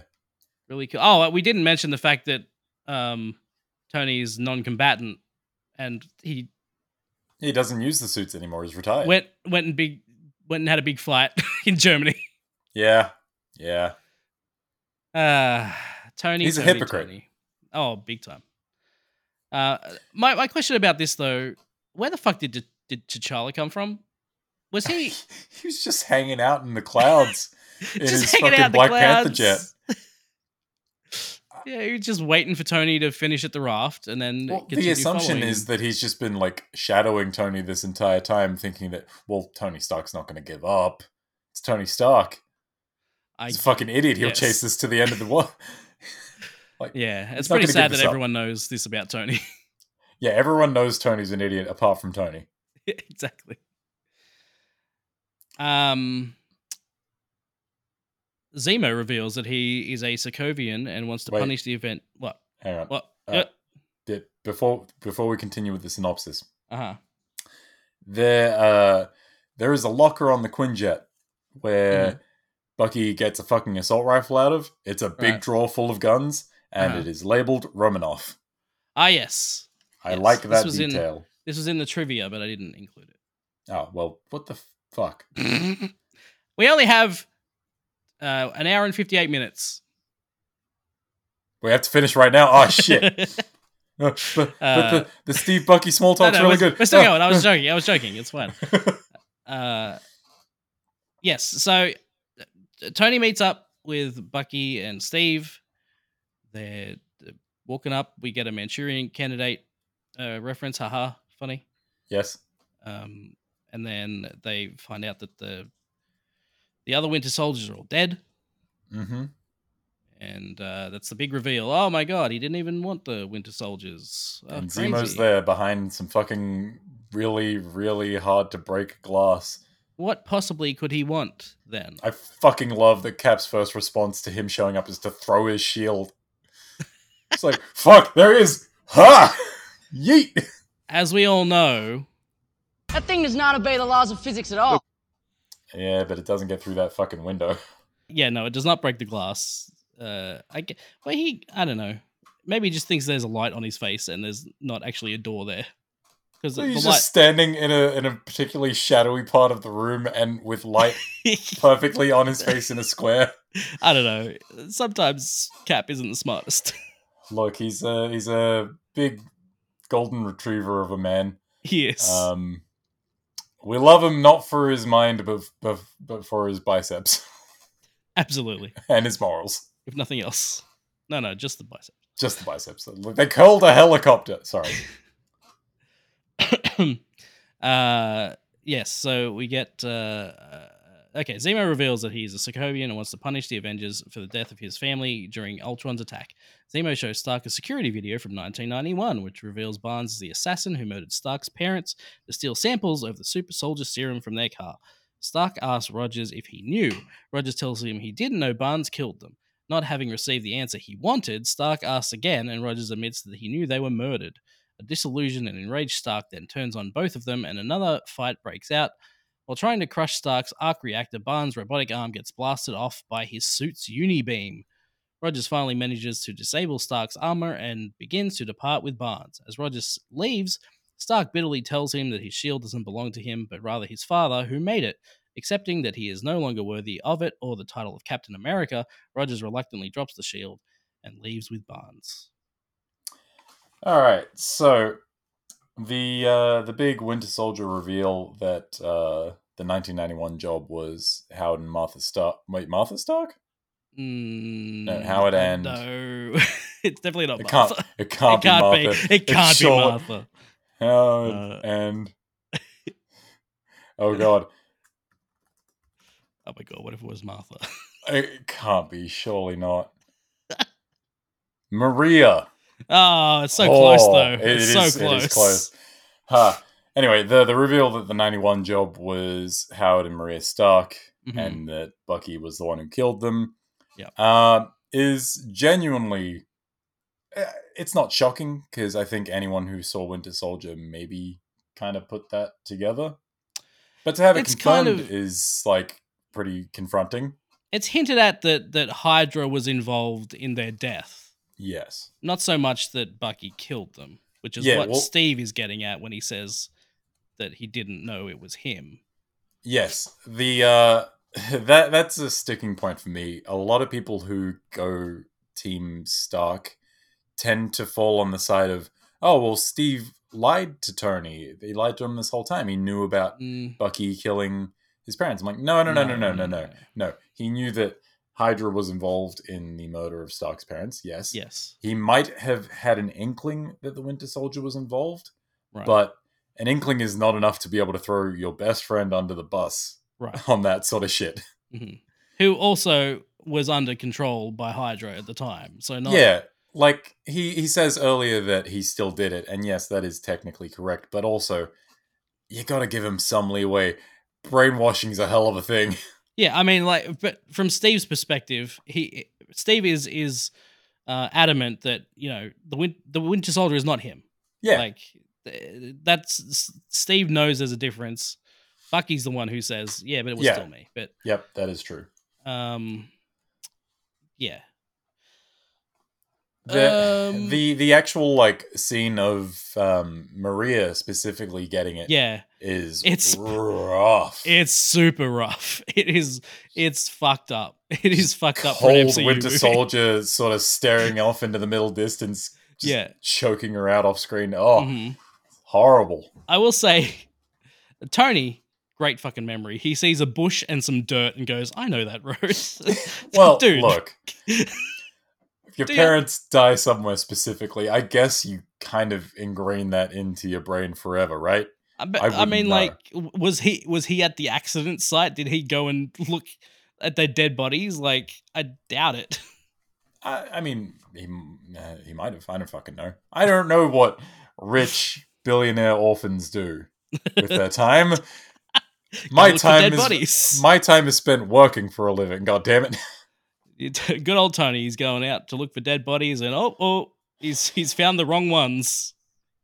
He didn't want to see those dead bodies. Oh no, not again. Not again. I like that Zemo's big flaw in Captain America is that his eyes aren't entirely blue. Yeah, there's a little bit of green in the blue of his eyes. Who knew? You're not so fucking perfect after all, Captain America. He's really reaching. He really is. Yeah, I see you bicep curled a helicopter before, but your eyes aren't perfectly blue, You so got get some fucked, fucking idiot. green in there, you dumbass. piece of shit. Anyway, look, Stark's an idiot, and I've been saying it this entire time, but I can't blame him for losing it here. He's already very emotionally fragile at this point. And yeah, add this to everything, all the Accord shit, all the Pepper not being there. Right. Seeing confirmation of his mother being choked the fuck out right. by the guy standing a meter away from him. Mm-hmm. I get it. He's an idiot, but it's understandable. I'm going with him having just really good eyes and memory, because then he also eyeballs the shot later on, so he has clearly superior eyes to everyone. I don't know. I like to think that he's aiming for Winter Soldier when he eyeballs that and he misses him. Yeah, I guess. Maybe. It depends on what he was aiming for. If he was aiming for the massive silo door, which is massive, and you would fucking have to try hard to miss it. Oh, no, well, I mean, he's specifically aiming for the hinge part. No, he's specifically aiming for Bucky. No. He wants to murder that man. Close the door. Yeah, he wants to do it himself, though, with his his missiles. No. Anyway, Steve knew Hydra killed... this is the note I've put. Steve knew Hydra killed Tony's parents, but didn't know it was Bucky, but he still says he knew for reasons? I guess it's just to placate Tony. To be like, yeah, buddy, I knew. Like, yep, let it all out. This isn't going to get any better before it gets worse. Just seems like the scene is making Steve withhold information because it wants a fight. Yeah, I don't know. I get why you would say it, because at this point you're really just like, look, you're not gonna accept no for an answer.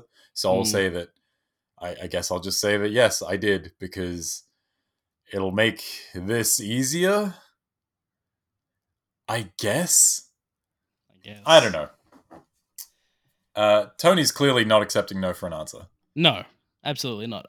Later, Steve says Hydra had control of his mind, and Tony's just like, I don't care. He killed my mum. Yeah, and that's the bit where I'm like, yep, okay, fair enough. Can't blame you on that. I mean, sure, but again, there is some fantastic dialogue in this really fun. Well, I say fun, really good action sequence. Yeah. There's a bit where Stark and Bucky are like face to face, they're grappling, and Stark's like, do you even remember them? And the most heartbreaking thing that Bucky could say, I remember all of them. Yeah, that's fun. Is just, that's real bad. Yeah. Poor Bucky. My heart fucking bleeds for Bucky Barnes. Yeah.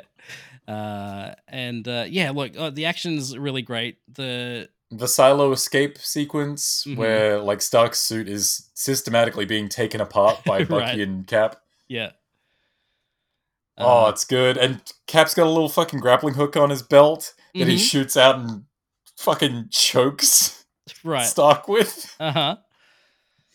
Oh, it's so cool. The whole Steve Bucky team up part on the wide shot. Yeah, they're throwing the shield backwards and forwards, and they're bouncing it between them, and Stark is just like they're basically using his face as a fucking squash wall. That thing does not obey the laws of physics at all. Absolutely not. It doesn't have to. It's fucking cool. Hey, are we still doing Star Wars arms? Well, yeah, it happens in this movie. I thought that was just a Phase 2 thing. No, it's still going, apparently. Because, Bucky loses his arm again. Same arm. Whoopsie. That's inconvenient. Misplacing that. It's embarrassing is what it is. Really embarrassing. It's real fucking cool how he does it, because, like, Bucky's on the verge of ripping out the arc reactor from the suit. Mm-hmm. He's the acting in that, the face acting, very good. This is an emotionally charged action sequence. Yeah, it is. It's probably the most in the MCU. Yeah, there's a whole lot of no, stop fighting. Right, yeah. I will say though, Steve says he's my friend, and Tony goes, "So was I." And I'm like, "Fucking when? Like for 2 minutes at the beginning of Ultron? Like, Yeah, you've been nothing but a standoffish dickhead this entire time. I don't think you've really been friends. Like you've worked together, but I don't think You're been co-workers. friends. Yeah, exactly. Co-workers. That's the best you can say. You do get that perfect shot from page to screen of Yes. Iron Man shooting the fucking repulsor blasts into the shield, and the shield's Yep. up. Oh, it's good. I love that shit. Very good. And he fucking takes out the arc reactor and gives up the shield.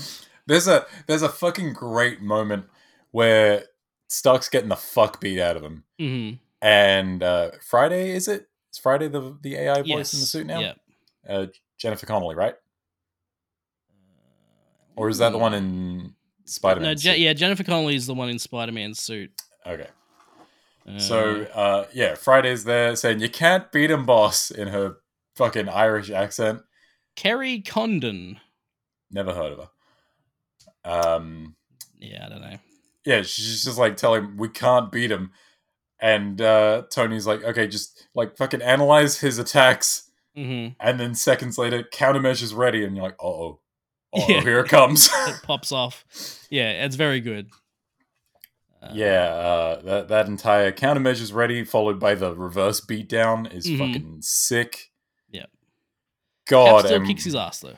He does until he doesn't. And then we get the "I can do this all day." Yep. Which this is the perfect time to use it. Yes, exactly. In the saddest moment. Mm-hmm. And then that's when Cap like comes back and fucking spine busts Iron Man, and it's fucking great. It's really good. And then really just goes to town on that arc reactor. He does. That's where his power is. Yeah. Look, Bucky was on the money. He had the right idea, but not the right execution. You gotta just hammer at it with his shield for a bit. Yep. And then he gives up the God, shield. Tony Stark is a sore fucking loser. He is. My dad made that shield. Do you know? My father will hear about this, or he would if he wasn't fucking dead. You're not allowed to come to the country club. Fuck. Oh, damn it. Yeah, no, he would. He 100% would. Oh, piece of shit, Tony Stark. God damn it. Having succeeded in his plans of ripping apart the Avengers, Zemo waits outside where he meets T'Challa, and the two discuss vengeance and the terrible things it can lead men to do. T'Challa has decided he will not let his desire for revenge consume him like it did Zemo and the Avengers, and prevents him from committing suicide, content on sending him to prison. Under the custody of Everett Ross, Zemo hints that while he may be imprisoned, his grand plan wasn't as much of a failure as Ross suggests it was, knowing that the Avengers may now be irretrievably fractured. Irrevocably? Nope, it says irretrievably. Okay, that's about right for these synopses. So this synopsis actually glossed over the fact that we've been following Zemo this entire time as he's doing his little setup for his big old Joker plan. Yeah. But it's intercut with bits of him like talking on his it looks like he's talking on his phone. Yeah. But he's actually listening to the last phone message from his wife. Yeah. Which without context, it sounds like he's on the phone with his wife and like he's just having a normal day. Like he's just a normal dude. Right. And then the reveal that no, his wife's dead, his family's dead. This is just the last thing that he kind of has of them. Yeah. And that's fucking gut-wrenching.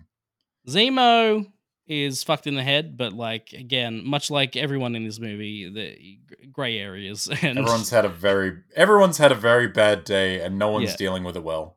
Yeah, exactly. It's Zemo had a shitty time, just like everyone else in this movie. Yeah, he may not be the focus of this film, but that's a good villain. Yeah, he is, and he gets better later too. So yeah, he gets to dance in that club. Exactly, and he gets the suit, he gets the mask and everything. It's fucking great. Does. God, I love movies of comic books. That's a series, but yeah, sure. Shut up. Back at the Avengers facility, Stark builds an exoskeletal frame for Rhodes to help him regain the use of his legs.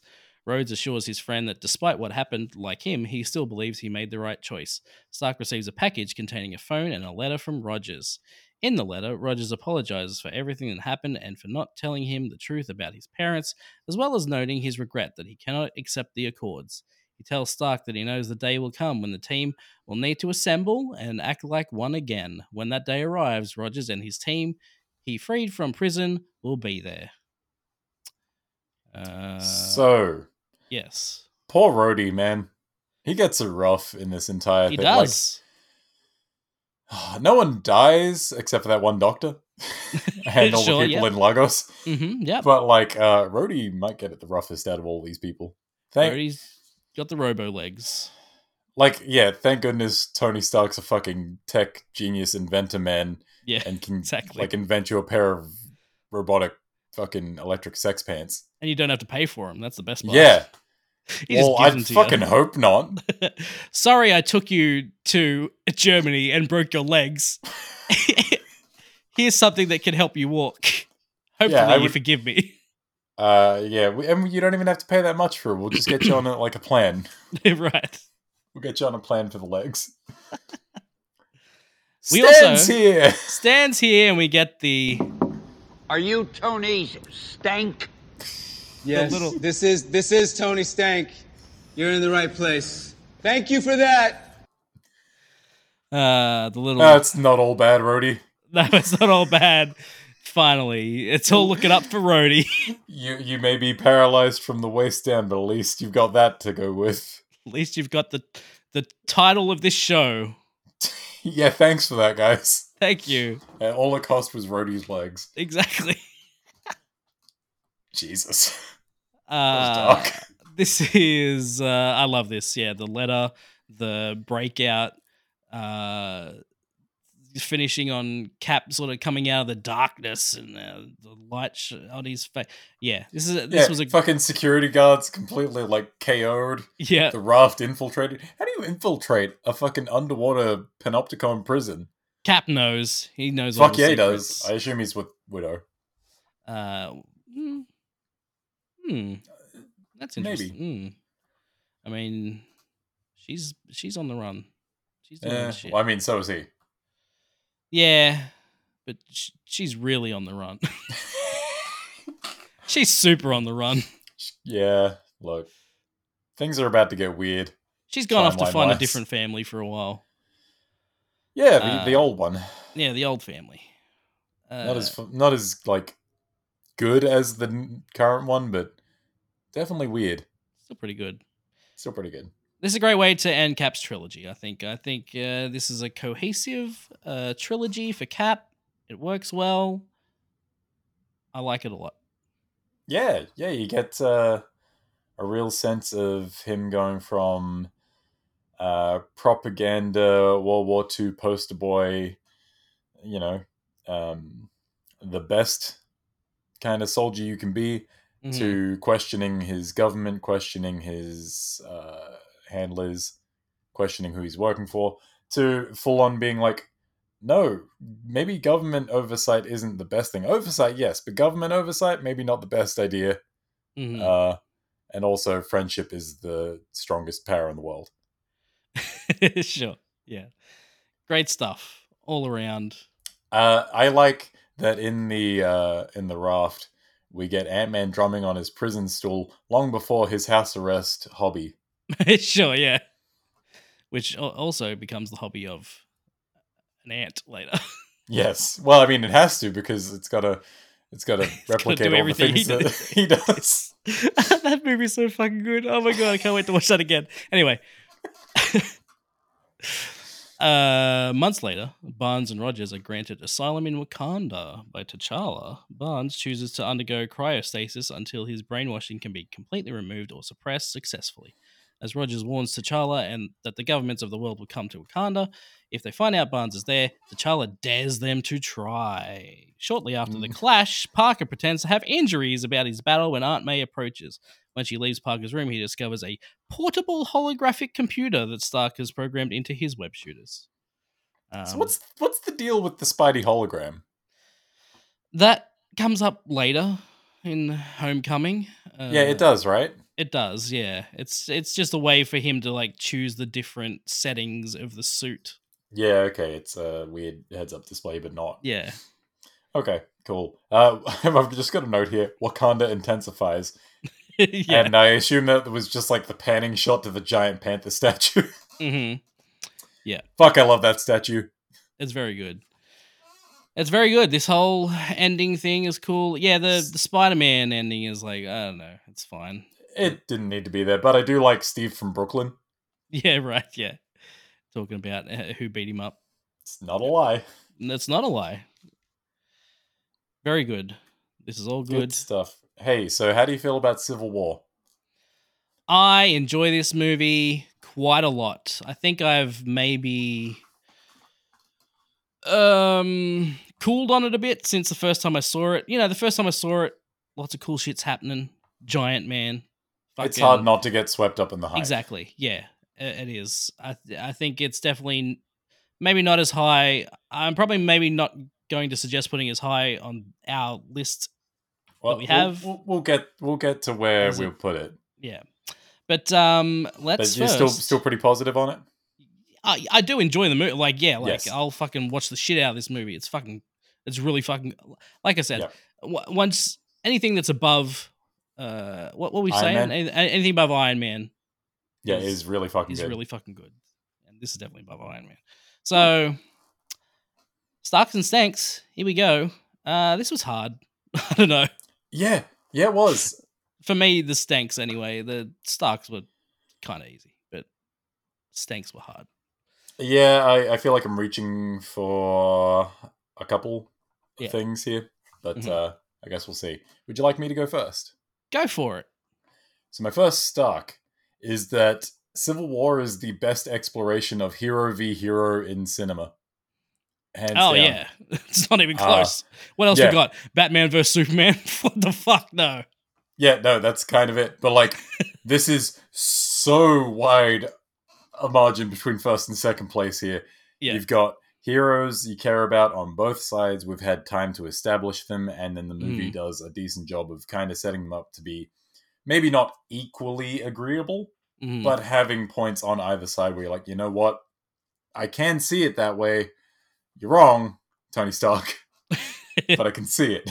Right. And like all the action is really good in that sense where it's not favoring the titular character. Everyone gets a moment to shine regardless of what side they're on. Right. It's just everyone's got a cool thing to do. No one feels super left out, even though it isn't like an Avengers movie. Yeah. Well, leads into my first Stark, which is, even though this has most of the Avengers in it, it does keep the focus on Steve and makes sense that it's a Captain America movie, not an Avengers movie in the title. Like it's a good ending to his trilogy of films, and I do like that they did make it about Steve, even though everyone else is in it. Yeah, I think it walks a very fine line there where it's got everyone and it lets everyone do a thing and be cool. And like everyone even has like little mini character arcs, but this is still a Captain America story. It very well could have easily been an Avengers story, but they walked that line nicely, I think. For sure. Stark number 2 for me is that I love the grounded spy thriller through line.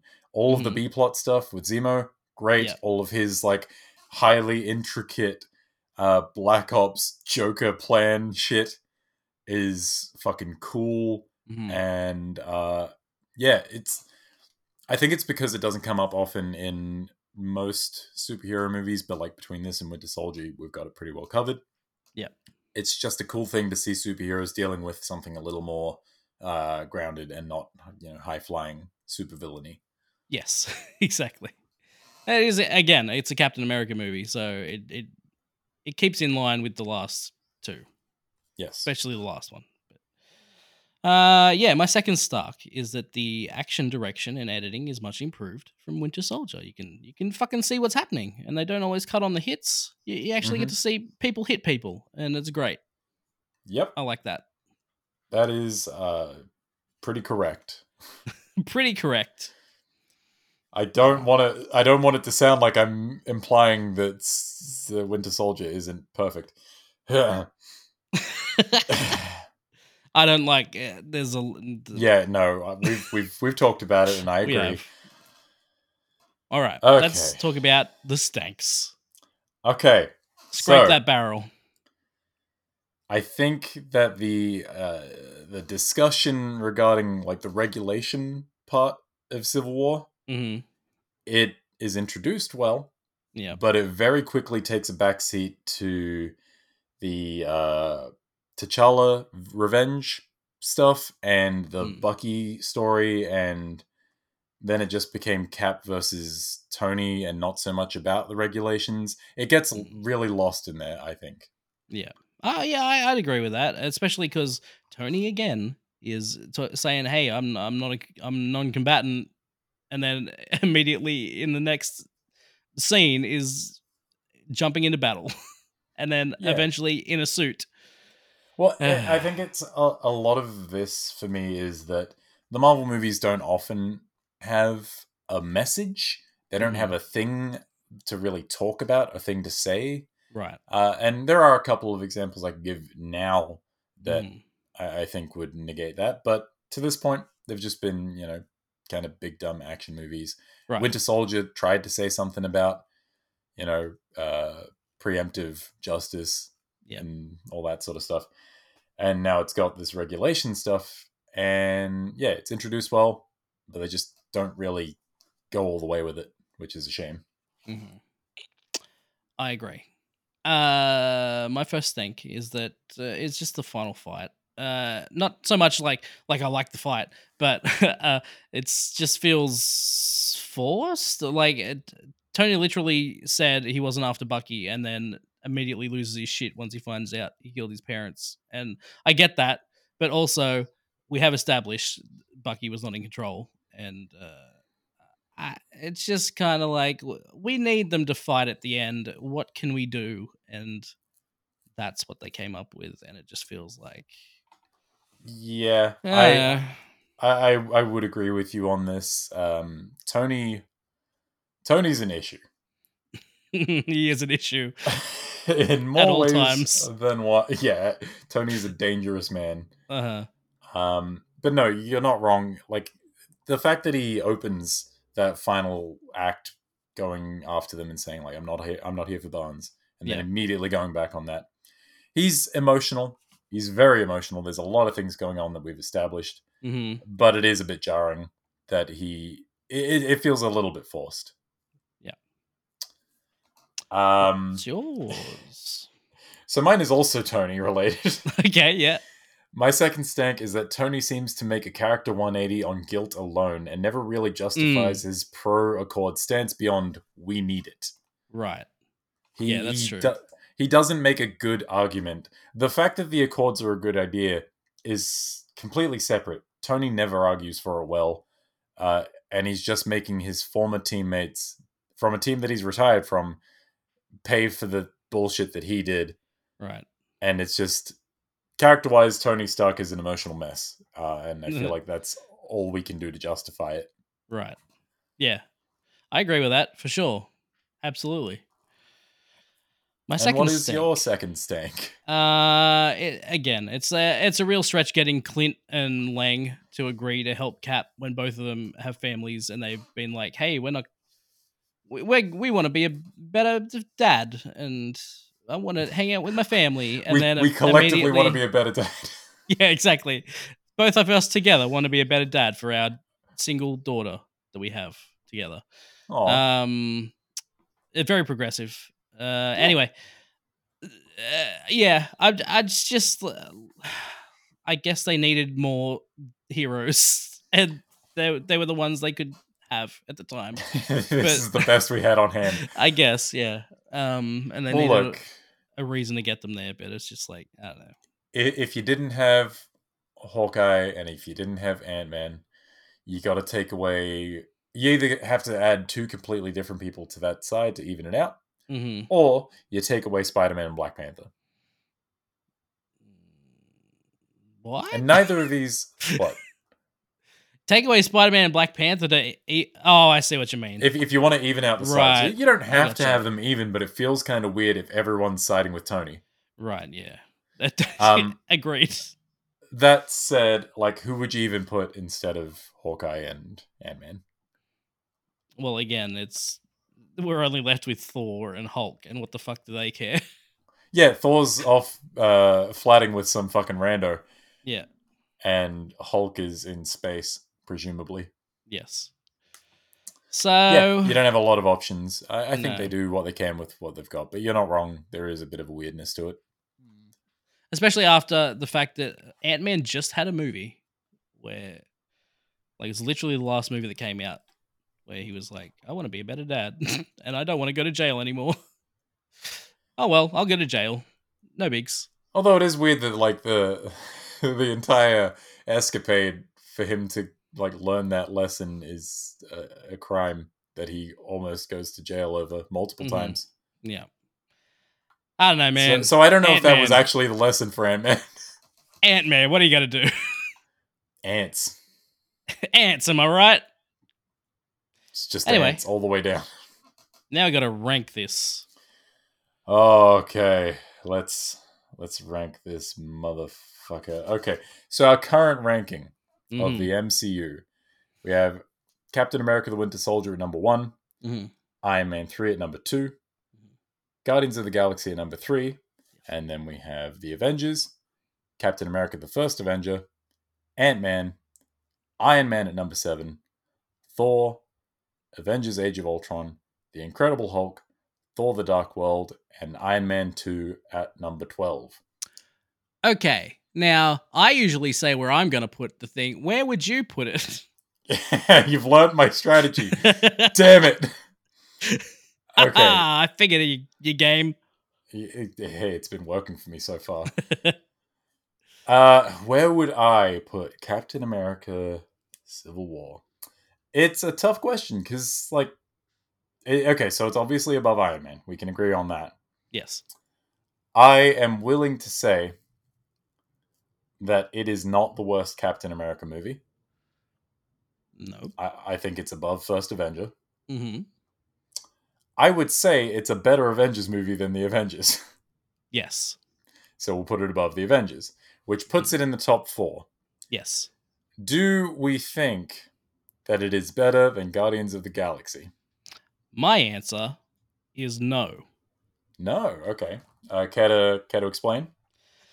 I think Guardians of the Galaxy is a more cohesive movie. It from beginning to end, it's got one thing to tell, and it tells it really well.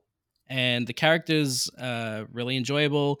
The whole family, the making a family thing is nice. And it sounds way seedier than you mean it to. Making a family, what I'm Let's talking just get about. started making another one. Anyway. Hey, I'm Mario. Let's make a family. Oh, you know what I'm saying? Get out of here, Mario. Mario is in that movie, so. Fuck off. Okay. But no, I think Guardians of the Galaxy, more cohesive movie. I think everything, the things it gets right more than, there's more right about it than Civil War. I don't know. I don't know what I'm trying to say. I also don't know what you're trying to say, and I'm not sure I agree. Oh, okay. Also. All right. So, there's one big sticking point here for me, and it's the Guardians of the Galaxy doesn't really have a good villain. You are right. The villain he's a good presence, but he doesn't have a lot of great motivation. He's not much of a character. Civil War, we have someone who is a constant presence. He's not like physically intimidating or anything, but he's constantly around and doing things. What if I tell you Yes. Zemo isn't the bad guy in Civil War? He's not the antagonist, but he is the villain. Is he though? Or is it Tony? Zemo murders people. So does Tony. Does he? He's since the beginning. He always kills people. I mean, in this film specifically. I mean, not really, I guess. But no. I don't know. Zemo murders a doctor and also blows up that UN building. He does. And tries to frame Bucky Barnes for it. Multiple villains, then. Yeah, totally. And they're both really good. You're not wrong. Okay. I feel like the thing that's going to keep Guardians at number 3 for me is that it is a fucking weird movie. Yeah, it is. It's fucking weird and it's very funny and it's clearly it's got like an authorial signature to it. Like that's a James Gunn movie. It's not as James Gunn as James Gunn gets, but it is a James Gunn movie. Yes. I'm not sure Civil War has that sort of signature feel to it. It's an MCU movie. Like Guardians of the Galaxy is Guardians of the Galaxy. It's a James Gunn movie. Mm-hmm. Civil War is an MCU movie. Yeah, see, like, even comparing it to Winter Soldier feels like its own thing. It feels very uniquely Winter Soldier. Right. Civil War does feel a little less focused in that sense. It does feel a little more, as you put it, MCU. Yeah. It's like let's take what we've learned from the MCU so far and mash it all into this movie and have the heroes have a conflict, and we'll see them. Like, the best thing about this movie is that airport fight scene. Like, that's the biggest, coolest thing about this movie. Outside of that, you say that because that final fight is the one that does it for me. Well, that's good too, but also, like I said, that to me feels forced. Yeah. Okay. Like the airport scene is like the big moment. That's why fight scene at the end is everyone's also come to watch it. Yeah, exactly. Yeah, like if I'm watching Civil War, I'm waiting to get to that fucking scene, because as much as I enjoy all the character interaction up until that point, there's not a whole lot going on. Really, it's mostly just politics. Like, here's why I believe what I believe, and then I disagree, and then they just kind of do that, and then there's like the chase with Bucky. Oh, it's fucking cool though. That is pretty cool. God damn it, it's got so much good action in it. Fuck. You just said one thing and I'm like, oh no, but maybe I am gonna go for this. Oh god. All right. No, I think you're right. I think Guardians of the Galaxy is a more well-rounded film. I think as much as I do like Civil War, I didn't think I would be the one pushing for this. There is that's what I mean. Like, the first time I watched Civil War, it's fucking cool because like all the heroes are fighting, and like it's a big cool thing to see all the MCU characters minus two of them do it, and plus fucking Spider-Man's there. Holy shit! Like, that's crazy that they got Spider-Man. Like there's lots of cool shit that happens, but I would say that there's a lot more downtime.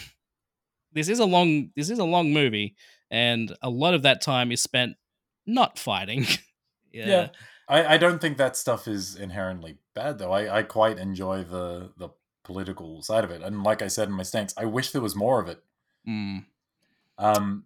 But no, I do think Guardians is a more well-rounded movie. It's tighter. It's it is what it is, and it is what it is more successfully than Civil War is what it is. Right. Did that make sense? I think so. And also, look, as cool as the airport fight scene is, it also just feels kind of underwhelming in some ways too, because it's just like they're just fighting in a fucking grey big airport empty space. Yeah. Compared to like the end of Endgame, where that's a busy scene, that one. It is. So I don't know. It just feels like it's even in the big moments, it's kind of lacking. But again, in this argument that I didn't expect to be taking this side on, you have won me over. Yay! It had to happen sometime. Next time, you pick first. Fantastic. Okay, we'll take turns picking. It's only fair. Suggesting. So at the end of all that, our list is number 1, Captain America: The Winter Soldier. Number 2, Iron Man 3. Number 3, Guardians of the Galaxy. And our new number 4, Captain America: Civil War. With Avengers, Captain America: The First Avenger, Ant-Man, Iron Man, Thor, Avengers: Age of Ultron, The Incredible Hulk, Thor: The Dark World, and bringing up the rear at our new Lucky 13, Iron Man 2. Finally, it's moved. Has it though? Or has everything just moved past it? Yep. I mean, you can look at it either way. Either way, it's staying there, and it's never moving. Yeah. Never moving. Not even once. So, I believe for next time, which will not be this week. What do we know when our next recording is? Who knows? Yeah, who knows? We'll have another episode in the future. And that episode will be Doctor Strange. Thank you. That's the question I was struggling to get to. Any thoughts on Doctor Strange before we even think about watching it? Great movie. Yeah? Yeah, just for like all the visuals alone, like the crazy. It does some groovy shit. Yeah, it's Scott Derrickson. He's a horror guy, and then he's like, you know what? I'm gonna come in and make this weird fucking Doctor Strange thing, and yeah, it's I know it from what I recall. It does lose some points for being one of those generic origin movies that we've ragged on in this very episode. Exactly. So it does lose points for that. But once it gets past the, original, this is why I want to become this guy. It's fun. Yeah. Once we get past our inciting incident and all that. Yeah. It does also have an issue of evil mirror version of good guy is the bad guy. It does have that. Yeah. Evil Doctor Strange. Mm-hmm. I'm looking forward to it though. I remember enjoying Doctor Strange quite a lot. Yeah. And I feel like part of that is always like, wow, I can't believe they made this work. Right. It's the Guardians of the Galaxy and Thor thing where I'm like, I can't believe they made this work. Exactly. Yeah. I remember before Guardians came out, I was like, well, less so, but I can't believe they made this work for me. Eternals is fine. Eternals is divisive. We will rank it one day. Yes, presumably. I just wanted to play that one more time. Good. I'm glad you chose the right one. Oh, what about this one? Oh, Mr. Parker. What? What are you doing? Hey, Okay. I hate that. Peter. I really hate that. All right, that's the show. Thank you for listening. We'll see you all again, maybe next week for Doctor Strange. Goodbye. Bye. Are you Tony Stank? I am Iron Man. Stank. Genius, billionaire, playboy, philanthropist. You stank. I am Iron Man.